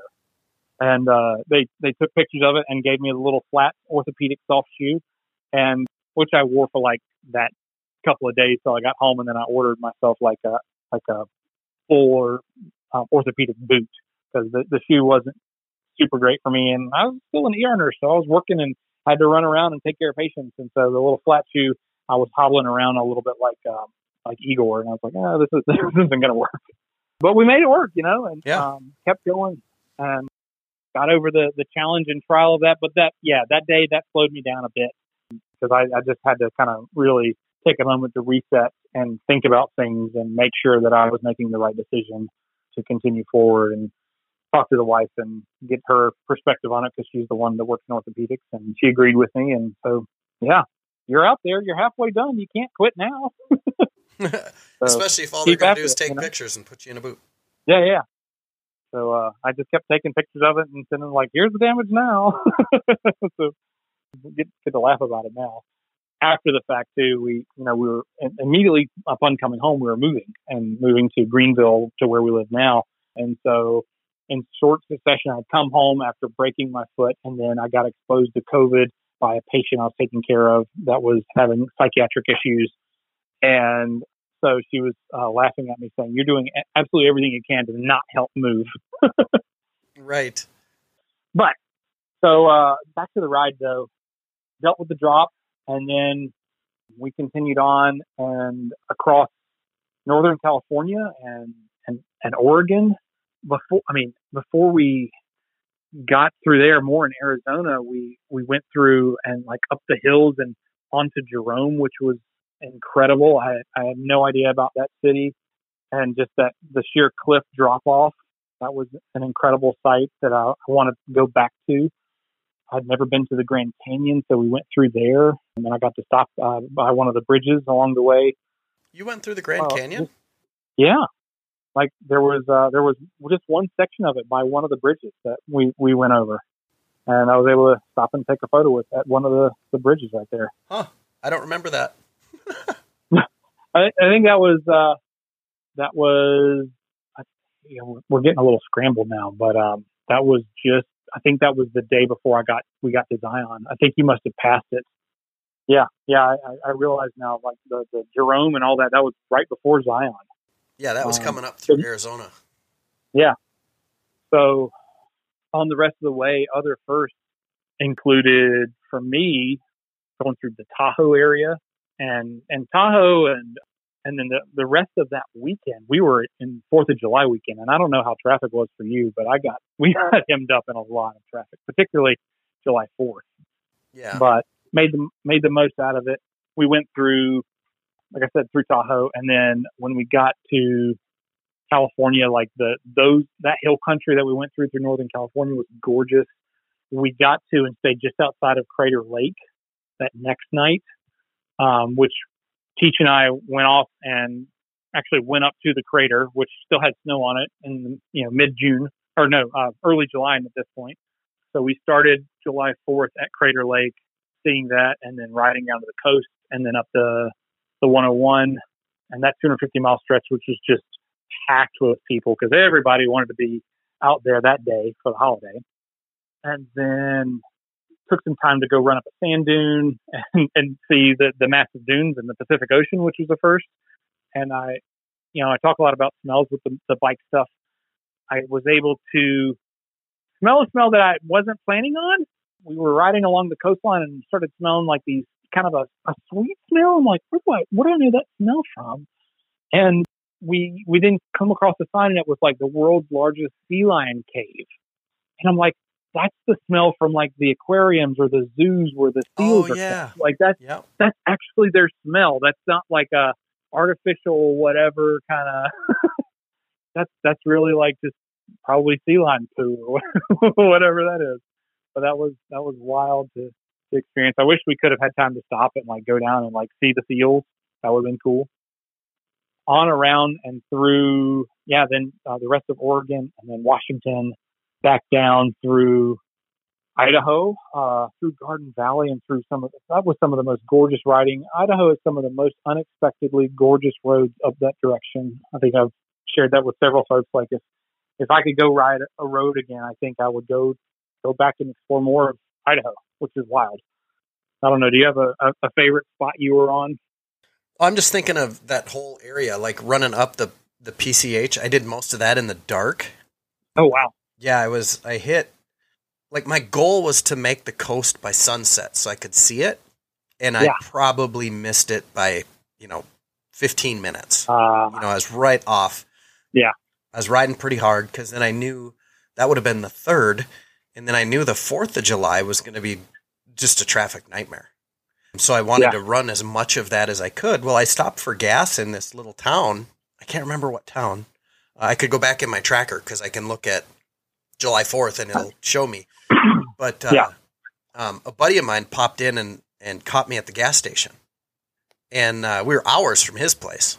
He lives up in Portland. He goes, yeah, you're not coming this close without me riding with you for a little bit. And I went, what? Really? Sweet. Huh. And cool. So he met up with me at the gas station. We ran for a few hours. I mean, it was probably 1:30 in the morning. Yeah. And I was really tired, way too tired to have been riding, but I didn't want him to show up and then not ride with him. So I finally found, it was probably a Dollar General, but it was that type of a building. And I pulled in and I'm like, man, I really appreciate you coming to ride. And I just can't keep going. I'm starting to fall asleep. And he's like, no, I get it. So pulled over and slept literally in a rock bed in front of this, like I say, Dollar General type store. I don't think it was a Dollar General, but it was that type of building and layout in the front of it, and laid down in the rock bed. Must have dropped my phone because I cracked the screen protector. I remember that specifically. And then getting up the next day, that road you're talking about, running through Washington. Yeah. That was the weirdest thing. We crossed that little toll bridge, and then it was literally running along that river the entire way. And what was the entire way? Right. 180 miles or something. The Hood River, literally just following that thing. And then we took a right, across the bridge. Forth across a couple times, I think. And then it was down from there through that. I don't remember where this was. I was coming down a mountain like road, and I was riding pretty hard. And all of a sudden, the traffic ahead of me was stopped. I'm like, oh, that's weird. So I get stopped, and there's 5 or 6 cars sitting there ahead of me, I think. And I get off, and I'm like, oh, hey, that doesn't look right. There's a Toyota truck on its side in the middle of the road. Oh, geez. And I'm like, well, that's weird. No first responders, nothing yet. They literally rolled up the other side as I was getting off my bike. And there was another car that I didn't see that was down in the ditch on the other side. It was a terrible accident. But anyway, it shut the road down. And I remember talking with some of the people, and I'm like, well, this is going to be a while. And the one guy was a fireman. He goes, yeah, this is going to be a while. I'm like, okay. Mm-hmm. I said, I'm going to lay down right next to my bike and fall asleep. If traffic moves, can you just come kick me or something? So I get up. He's like, seriously? I'm like, yep. And I took a picture. I laid down, and I'm like, oh, this is funny. I took a picture of the side of my bike as I was laying there and fell asleep. Like immediately fell asleep, which I can do, by the way. I can literally lay down in the sidewalk and fall asleep. Huge advantage when you're trying to do the A.K.A, I found out.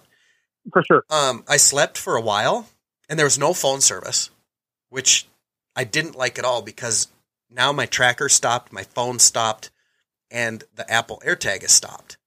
So now if anybody wants to get a hold of me, they can't. And I have not let anybody know that I'm okay. So I'm like, this is a major violation. I don't like this at all. So at one point I realized that. I woke up and like trying to get a cell, enough cell signal somewhere, walking up and down the road, trying to just, hey, I'm okay. There's a car accident. I'm not involved, but the road's closed kind of thing. And they told us where we were going. And I know you're friends with Paco, but he talked about this road on TikTok and I know you'll remember it because it was completely unmarked, the road. There was no lines painted, nothing.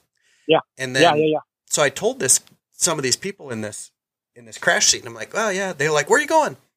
And just like everybody, oh, you got to go this way. No, I have to go this way. They're like, oh, you're going, I think it was Hell's Canyon. That's what it was. Hell's Pass or Hell's Canyon. And they're like, oh, you're going to go there today? I said, well, that's the plan. Yeah. Like, well, you don't want to go through there after dark. I said, why? Right. Why? Well, because the road's, it's really rough. It's got a lot of potholes. The road's not painted and it's dark. There is no light out there at all. It's dark. And I'm like, okay, whatever.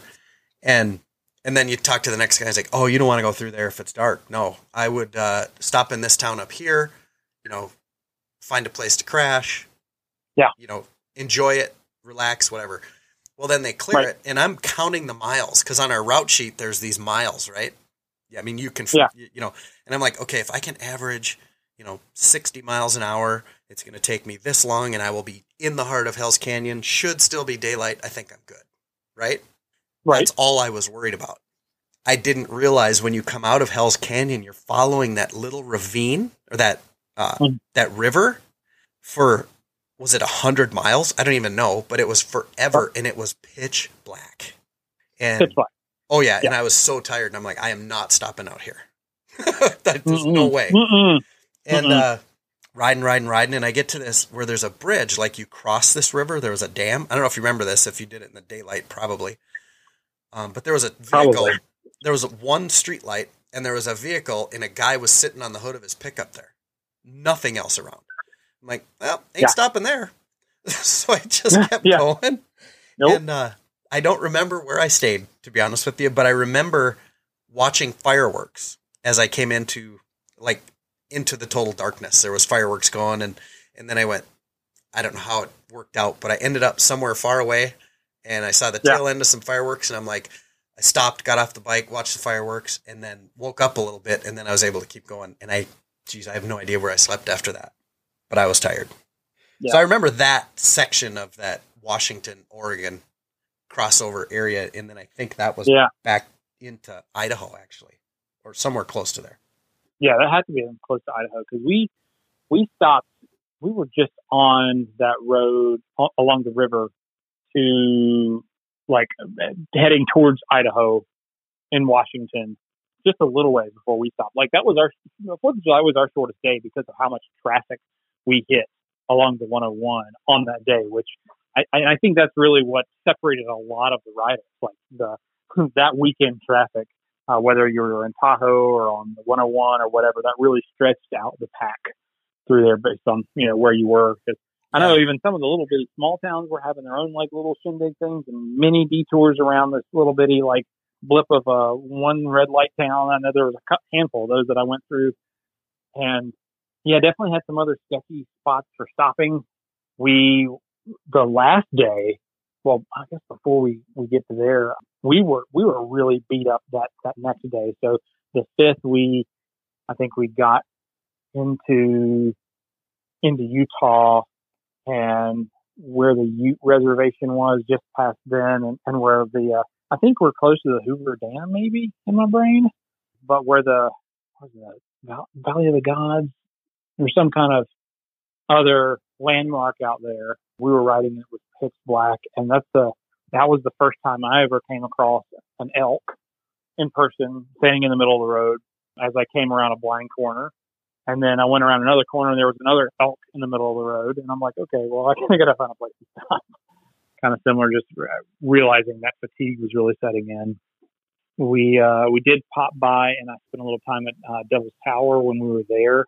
And that was cool. And I think you were approaching the finish line at that point because you were about right at a day ahead of us. And between like just getting ahead of us in general and then some of our traffic issues and us also wanting to stop and doing a couple tourist things because we obviously knew we weren't first and we were doing good on time and we didn't want to miss the opportunity of seeing some of those things. So we did make, we rode a ride, made it what we wanted to. That's cool. I figured it out where I was. I rode all the way to the dealership to the third checkpoint that night. Wow. I did okay. 19, just short of 20 hours on the bike that day. Good God. Yeah. So then where you're talking about Devil's Tower, now to fast forward to there, that was the most amazing lightning storm I've ever seen. Really? In a vehicle or in person. And I was riding through the center of it and I got pictures going into it. I'm like, it's still daylight. I want to see those pictures. Yeah. Here's where I'm headed going into this. Yeah. And I even got a hold of Renee. I said, okay, I'm about to go into this storm. I'll let you know when I come out the other side. Right? Yeah. And it went completely black and it power washed all the bugs off the front of the bike. So I could actually see, but I could only see about, it seemed like it was 40 feet in front of me. And I was running on the fog line and it was raining so hard I could see the beams off all of my lights, the headlight, the passing lamps, and the fog lamps in the rain. And I was just chugging along. I think I was doing 35 or 40 miles an hour. I'm like, there's no point stopping. I might as well keep going. I just hope I don't, find a car that's sitting here or not realize that the fog line went away and I was supposed to turn and now I'm in the ditch, but it worked out. Right. And it was dark like that for quite a while, but lightning, it was amazing. It's a little scary in it, but when you're done with it, you're like, man, that was so cool. But that would have been the Devil's Tower area. It's also kind of wild with just the history of Devil's Tower and like a lot of the native origin stories around it. That's kind of a wildly cool place to be in the middle of a lightning storm, as spooky as it also can be. But the Great Plains storms can roll up out of seemingly nowhere and quickly. Is another thing I learned. We ended up in one on the, so after Devil's Tower, we get pretty close to the starting line, and then they're like, oh no, you're going to go through the Badlands first, and then up through Pine Ridge. And we caught a gnarly storm leaving. I don't know if that's actually Hot Springs, like the town proper where we went through, or what town that was. I'm trying to think. Before Keystone. you cut out towards the Badlands, that road that had I don't know what was causing it, but it was like speed bump after speed bump. Are you talking about the one with the train tracks going across it? Maybe there's train tracks. But there was one road, and we had several riders go down that got thrown off their bikes off this one road. I know which road. That's the road that goes out through the Badlands. From Rapid City, it goes straight out through the Badlands. Yeah. Yeah. That thing was terrible. Terrible. I caught more air on the Harley than that should ever have in its entire life on that road. Right. Same.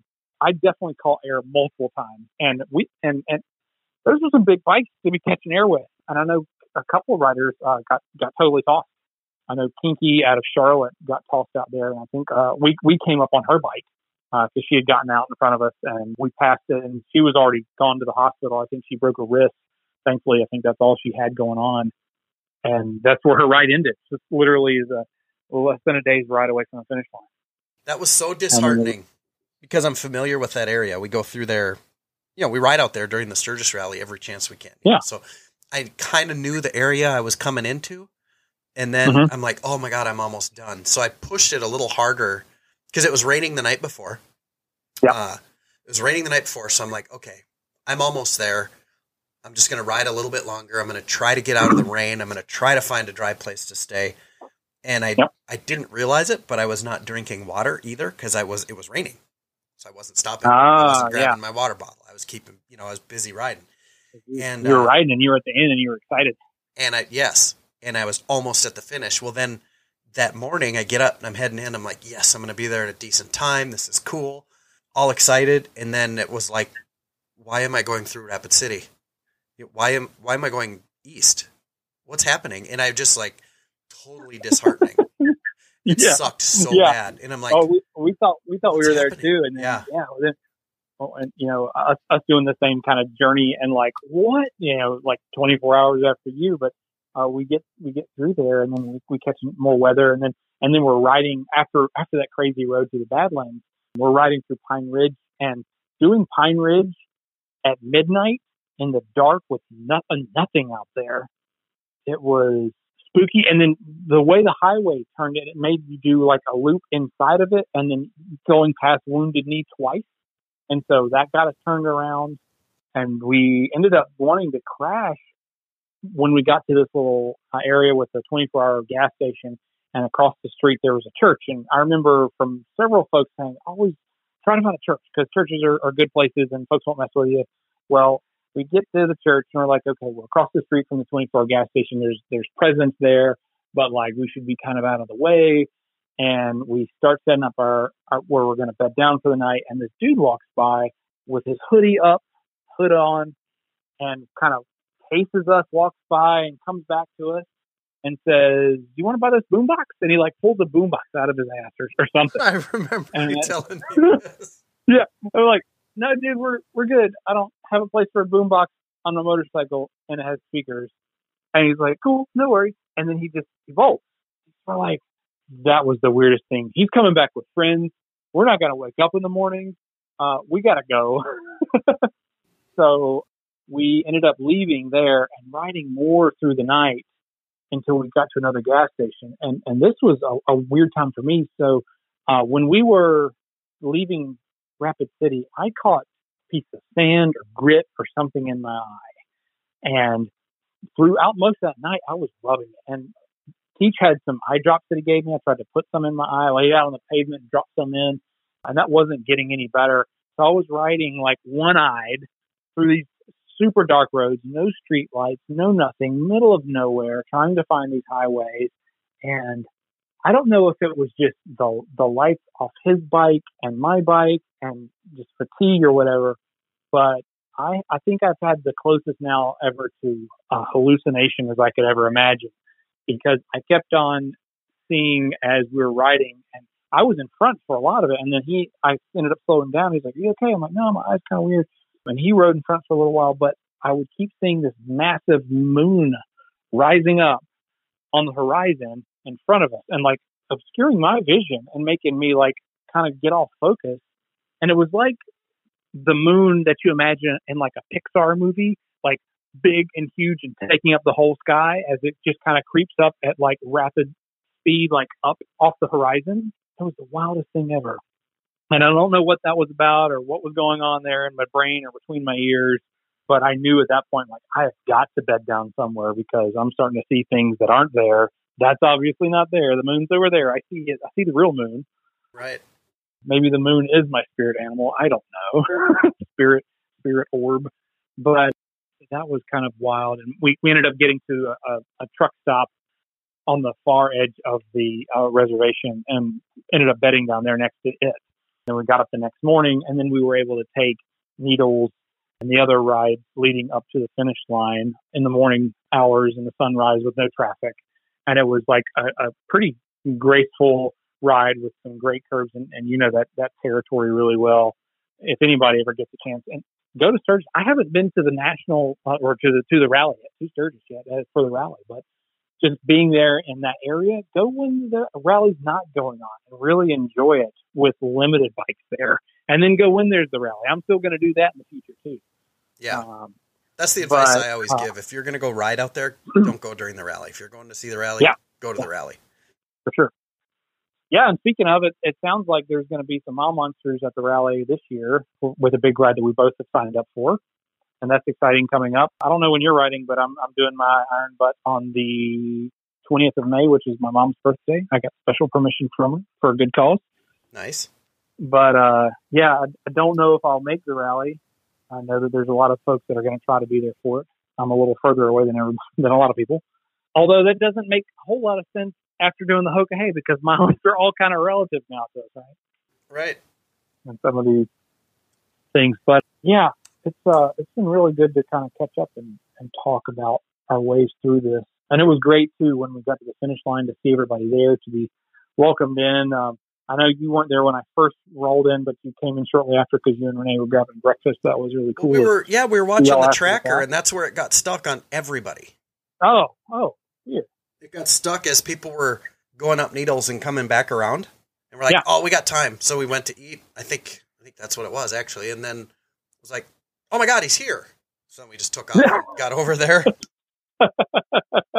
So let's talk about the finish. Yeah, yes, like you said, I didn't make it back to see you come in. Your wife was there? Wife was not there. She was not there? She flew in later. So then give me your thoughts as you came rolling into the finish, into Hot Springs, found the finish line, saw it, crossed it. Talk about that whole experience. I think the first thing, so Teach and I pulled up to Hot Springs town, like little downtown area proper. And it was basically a left-hand turn down this little strip past the river and then a right-hand turn over the bridge into the finish line. And he was in front for a lot of the ride because he would take twisties and certain things at a faster rate than what I wanted to do. But we would always end up like near one another again and like stopping around the same places because we both were kind of in the mindset that it was better to have someone nearby in case something came up or there was, a security issue or, having a buddy out there to do the ride with, which a lot of folks do a solo, and that's totally cool. But this is kind of what we ended up doing. And we talked about splitting up and we split and then came back. But anyway, so he kind of like flagged, like kind of waved me forward, like, go ahead. And I was like, okay. So I took the left-hand turn and then we were rolling and they're like, oh, there's the flag. Oh, this is it. Oh, we're finished. And I think there was just like this, we drive through the flags through the finish line, and I'm like, do I keep going? Do I stop? I don't know how to finish this. Am I ready to finish this? Same. I don't want to be done yet, but maybe, oh God, it's good to be done. Like, it was just like this intense flood of speechlessness and profound joy and bittersweetness all at the same time that we've made it. Wow, that was an adventure. Wow, it's got a lot of processing to do. Look, there's these other folks here and they're cheering, and like I'm not first, but they're excited and welcoming us in, and that was super affirming. And a lot of those folks there, some of them I knew and some of them I didn't, but everyone came and gave you a hug, and it was one of the best hugs you've ever had. It felt like to me, and maybe that's because I'm an extrovert a little bit more so than others, and I like good hugs, but it was great. And then yet also on your brain is like, okay, so there's all this processing, but my wife is also flying in. I've got to find out how to get to her or how she's getting to me. Oh, sure. I need to get my hotel room squared away, which I ended up losing my reservation because they kind of, I booked for 3 days and we missed one of those days, and I called in advance, and then we had poor cell phone signal, so I couldn't touch base back. So as opposed to just canceling the one night, they canceled my entire reservation. So when I got to my hotel after the fact, I didn't have a reservation at all. So then I had to scramble to find us a hotel, which thankfully I was able to just down the way from where I was because that place was totally booked out at that point. And I'm circling back and around all the logistical things in my brain because that's what I do is I compartmentalize and I address the tasks at hand. But I need to get back to the wowness and the emotional presence of being present in the moment of finishing. And it's still just wild what we were able to complete and what we were able to do and make it. And then, also knowing that, other folks didn't make it, legitimately didn't make it. Yeah. We lost 2 riders. We had a third paralyzed, and he was really touch and go. We thought we were going to lose 3 to fatalities. Riot had his accident. Kinky had her accident. There were multiple other accidents that weren't fatal, but like the weight of all of that, like we just did the same thing they did, and they had those things happen. It's heavy. It's really heavy. You almost, like, I don't want to. I keep on having to relate things back to military service, but there's some level of like kind of survivor's guilt in that, wow, we made it, but these folks didn't. And you just want to be loving and affirming of everybody and the journey that they took and what they learned from it and their ride and their experience, and lift up those who didn't make it to say, that's okay. You rode your thing. You learned what you learned. And now you have here's the bootstraps to pick yourself up if you want to do this again, and continue to celebrate everyone. And I think that's it. It really is the end of the road celebration. And it didn't matter who you were. There were people there that Hopper came back and he was disqualified day one for a speeding ticket. Mm-hmm. People were there to celebrate, and everyone was celebrated for the experience they had. And there was that just profound thankfulness for being there and being a part of it and raising funds for whoever you raise funds for, and celebrating life and really touching it, because, we're really, as a society, in a first world society that we live in, and really higher than that being these motorcyclists that are afforded the privilege to take the time off to have the capital to make a ride like this even feasible. We're so disconnected from mortality, from death, from things, and you were able to just have a really visceral, existential time to yourself to really go on a quest, whether that's a vision quest or whatever you want to call it for yourself. You had that capacity to take that time. And I don't know about you, the last 3 years I was a nurse in a pandemic and in grad school, and I didn't have a whole lot of personal time. And so it was such a gift to have and to share with myself and to share with you and all the others out there participating in this communal yet individual experience. It's breathtaking in a lot of ways. Well said.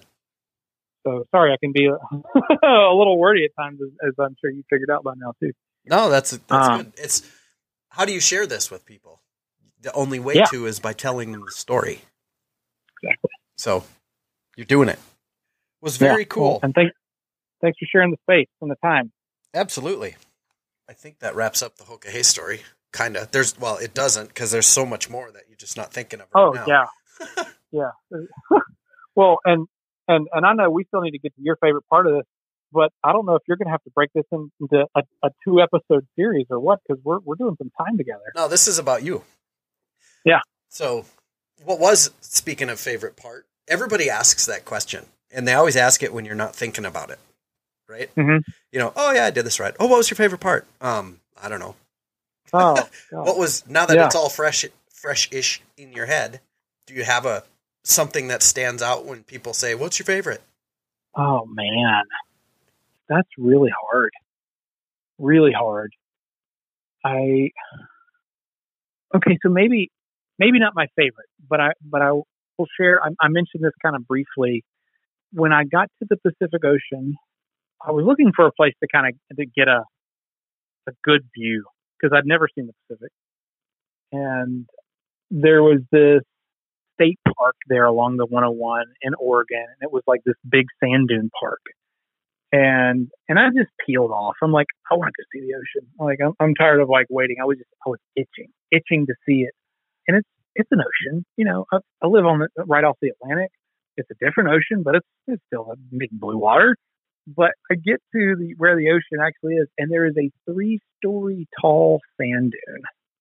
And then on the other, and you can't see the ocean at all. And so it's just in the joy of being there and just being ecstatic after coming off of seeing Crater Lake and being in snow and whatever. And then I ran up this sand dune, like full bore. And then you get up to the top and you can just see the ocean, and it just swoops down beneath you in this big, steep, like you could go rolling down it. And just the absolute, maybe it's not my favorite part, but something that really stuck out to me, just the absolute joy of life, of existence, of catching that. I'm going to use a quote here by Nolan Jacobson that I really love, catching the ceaseless flow of quality in every passing moment. I just remember my heart just being filled with absolute joy as I got to just stand there and look out over the ocean. That was cool. And then I FaceTimed my wife, and she was at a 4th of July like barbecue with friends of ours back at home, and they were all like, "Hey, well, it's so good to see you." And I'm like, "Yeah, well, guess where I am?" I think so. We've gone over so many things, but I think just that general if I had a favorite part of the ride, I think it would be the joy and the experience of it all. I can't really name a thing, but that was a moment where it was really palpable. That's what I would say. Yeah. Cool. One question that I was asked was, and I couldn't come up with it right away, so maybe you can, because now you're talking about this fresh in your head. Yeah. Did you have a recurring thought or feeling or emotion that you remember? That's a good question. I think every day, particularly, maybe not so much at sunset, because by sunset or like whenever we were bedding down for the night, I was pretty beat, and there wasn't much anything going in my brain about where do I safely land. But every morning I got up, and particularly around the sunrise, kind of twilight hours, just getting back on the bike and getting things started, and just like the feeling of blessedness and the ability to have the experience. Like, this is good. This is living life in one of the best ways that I can imagine living it. I think that would be my starting initial memory. And then the next one, the next one that's pretty regularly in your brain is, did I miss a turn? Have I gone too far? Or did I look at that direction right? Because as you know, with the guidance on the papers, like there's this highway, which is this highway, which is this highway, and they're all named it, but you have to look for the one on that's first listed. But sometimes you get off, as we all do out there. Yep. But yeah. Awesome. Well, I think that leads us to the 5 questions. So for everybody still listening, thank you for still listening, by the way. Thank you for joining us. Yeah. Yeah. The 5 questions, which you actually mentioned a couple of these. So you didn't mention your answers, but you mentioned that a couple of my questions you had touched on, it seemed like. So they should be fairly easy. Are you ready? Yeah. Question number 1. What is at the top of your bucket list? The top of my bucket list? Oh, man. I don't know how I would do this. I guess that makes it a bucket list. I would love to. So part of the preparing for writing this is I watched Ewan McGregor and Charlie Borman's different trips that they did, documentaries. I'm never going to have the kind of crew that they have to film it. I'm never going to have that kind of support truck or anything nearby. The long way around, though, like the ability to do the circumnavigate trip on 2 wheels would be phenomenal. I don't know how it would happen, but I would love to do it.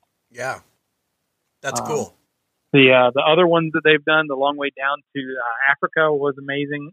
And then the most recent long way up on the electric bikes, that was kind of a wild new kind of thing they were trying. But I think the around the globe, to go across Asia and see some of that, see more of Europe. It's kind of tenuous in some of those spots right now. I'd be a little hard pressed being a military member traveling in some of those countries just for security's sake. But I think that would be an incredible trip. Yeah, for sure. So you almost segued right into question number 2. What is your favorite documentary or movie? Oh, wow. Okay. I don't know if I've heard that one from your other previous questions. My favorite documentary. Like that obviously that series definitely comes to mind. But I grew up watching National Geographic and all of those types of series and documentaries about planet Earth, and I'm a bit of a nerdy science kind of guy. I love the Blue Planet series. I love anything that Sir David Attenborough narrates. I love his voice, and I love what you can learn and just the share in the majesty and uniqueness of what happens on the pale blue dot that we live on, and how it's the community that's like right at our fingertips and yet a distance away, and we don't think about it as often in our day to day. I love those kind of things. That stuff's always fun to watch. Let's see. Question number 3. I know you said you have a few, but what is your favorite non-motorcycling hobby? I would probably say the work with the 501st. And I talked about that beforehand. I haven't been able to do it much really in the past few years between grad school and the pandemic, and a lot of our events have been recently canceled. They're coming back now, but the ability to be in complete anonymity in one of these uniforms and meet people, it's not like you're a Jedi where it's like your face. Like you can't totally be Obi-Wan Kenobi because I don't have Ewan McGregor's face, but anyone can be a stormtrooper and be a stormtrooper and act like one, or not, and just meet people and enjoy as they react to who you are. There's definitely been tears hid behind buckets out of joy and sadness of meeting people in hospital situations when we've gone to visit in children's hospitals and other places, meeting with kids with mitochondrial disease or other things at different Make-A-Wish events. The joy of dancing on stage with Weird Al Yankovic, which I've done with him in costume as part of his Star Wars parody song. Really? Yeah.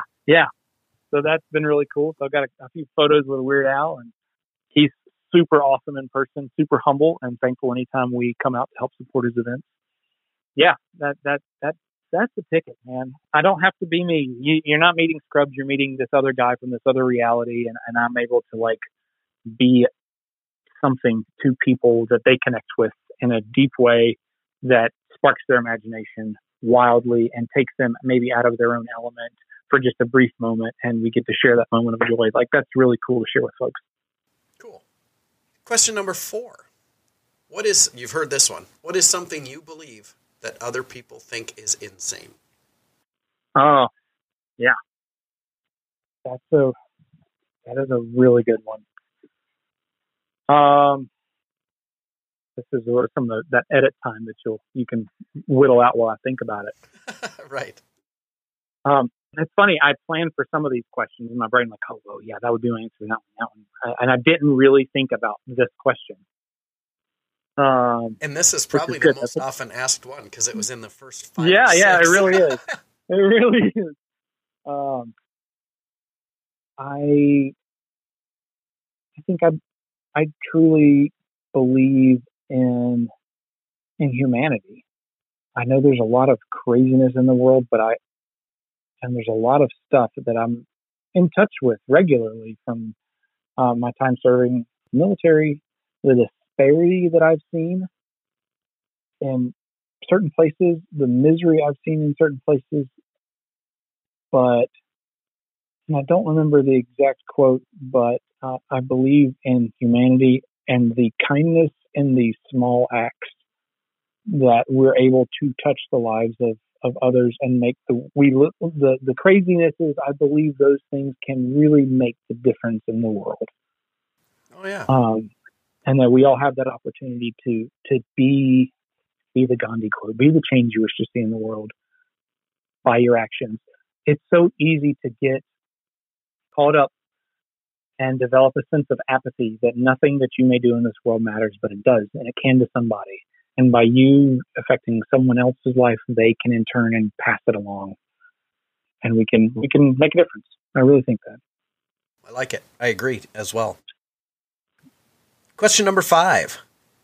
Do you have a quote you live your life by or think of often? Yeah, I do. I did think about this one. And I think I may have mentioned a little earlier, maybe not. And I have it written down so that I don't screw it up because I thought about this. And it's a quote by the late theologian Frederick Buechner.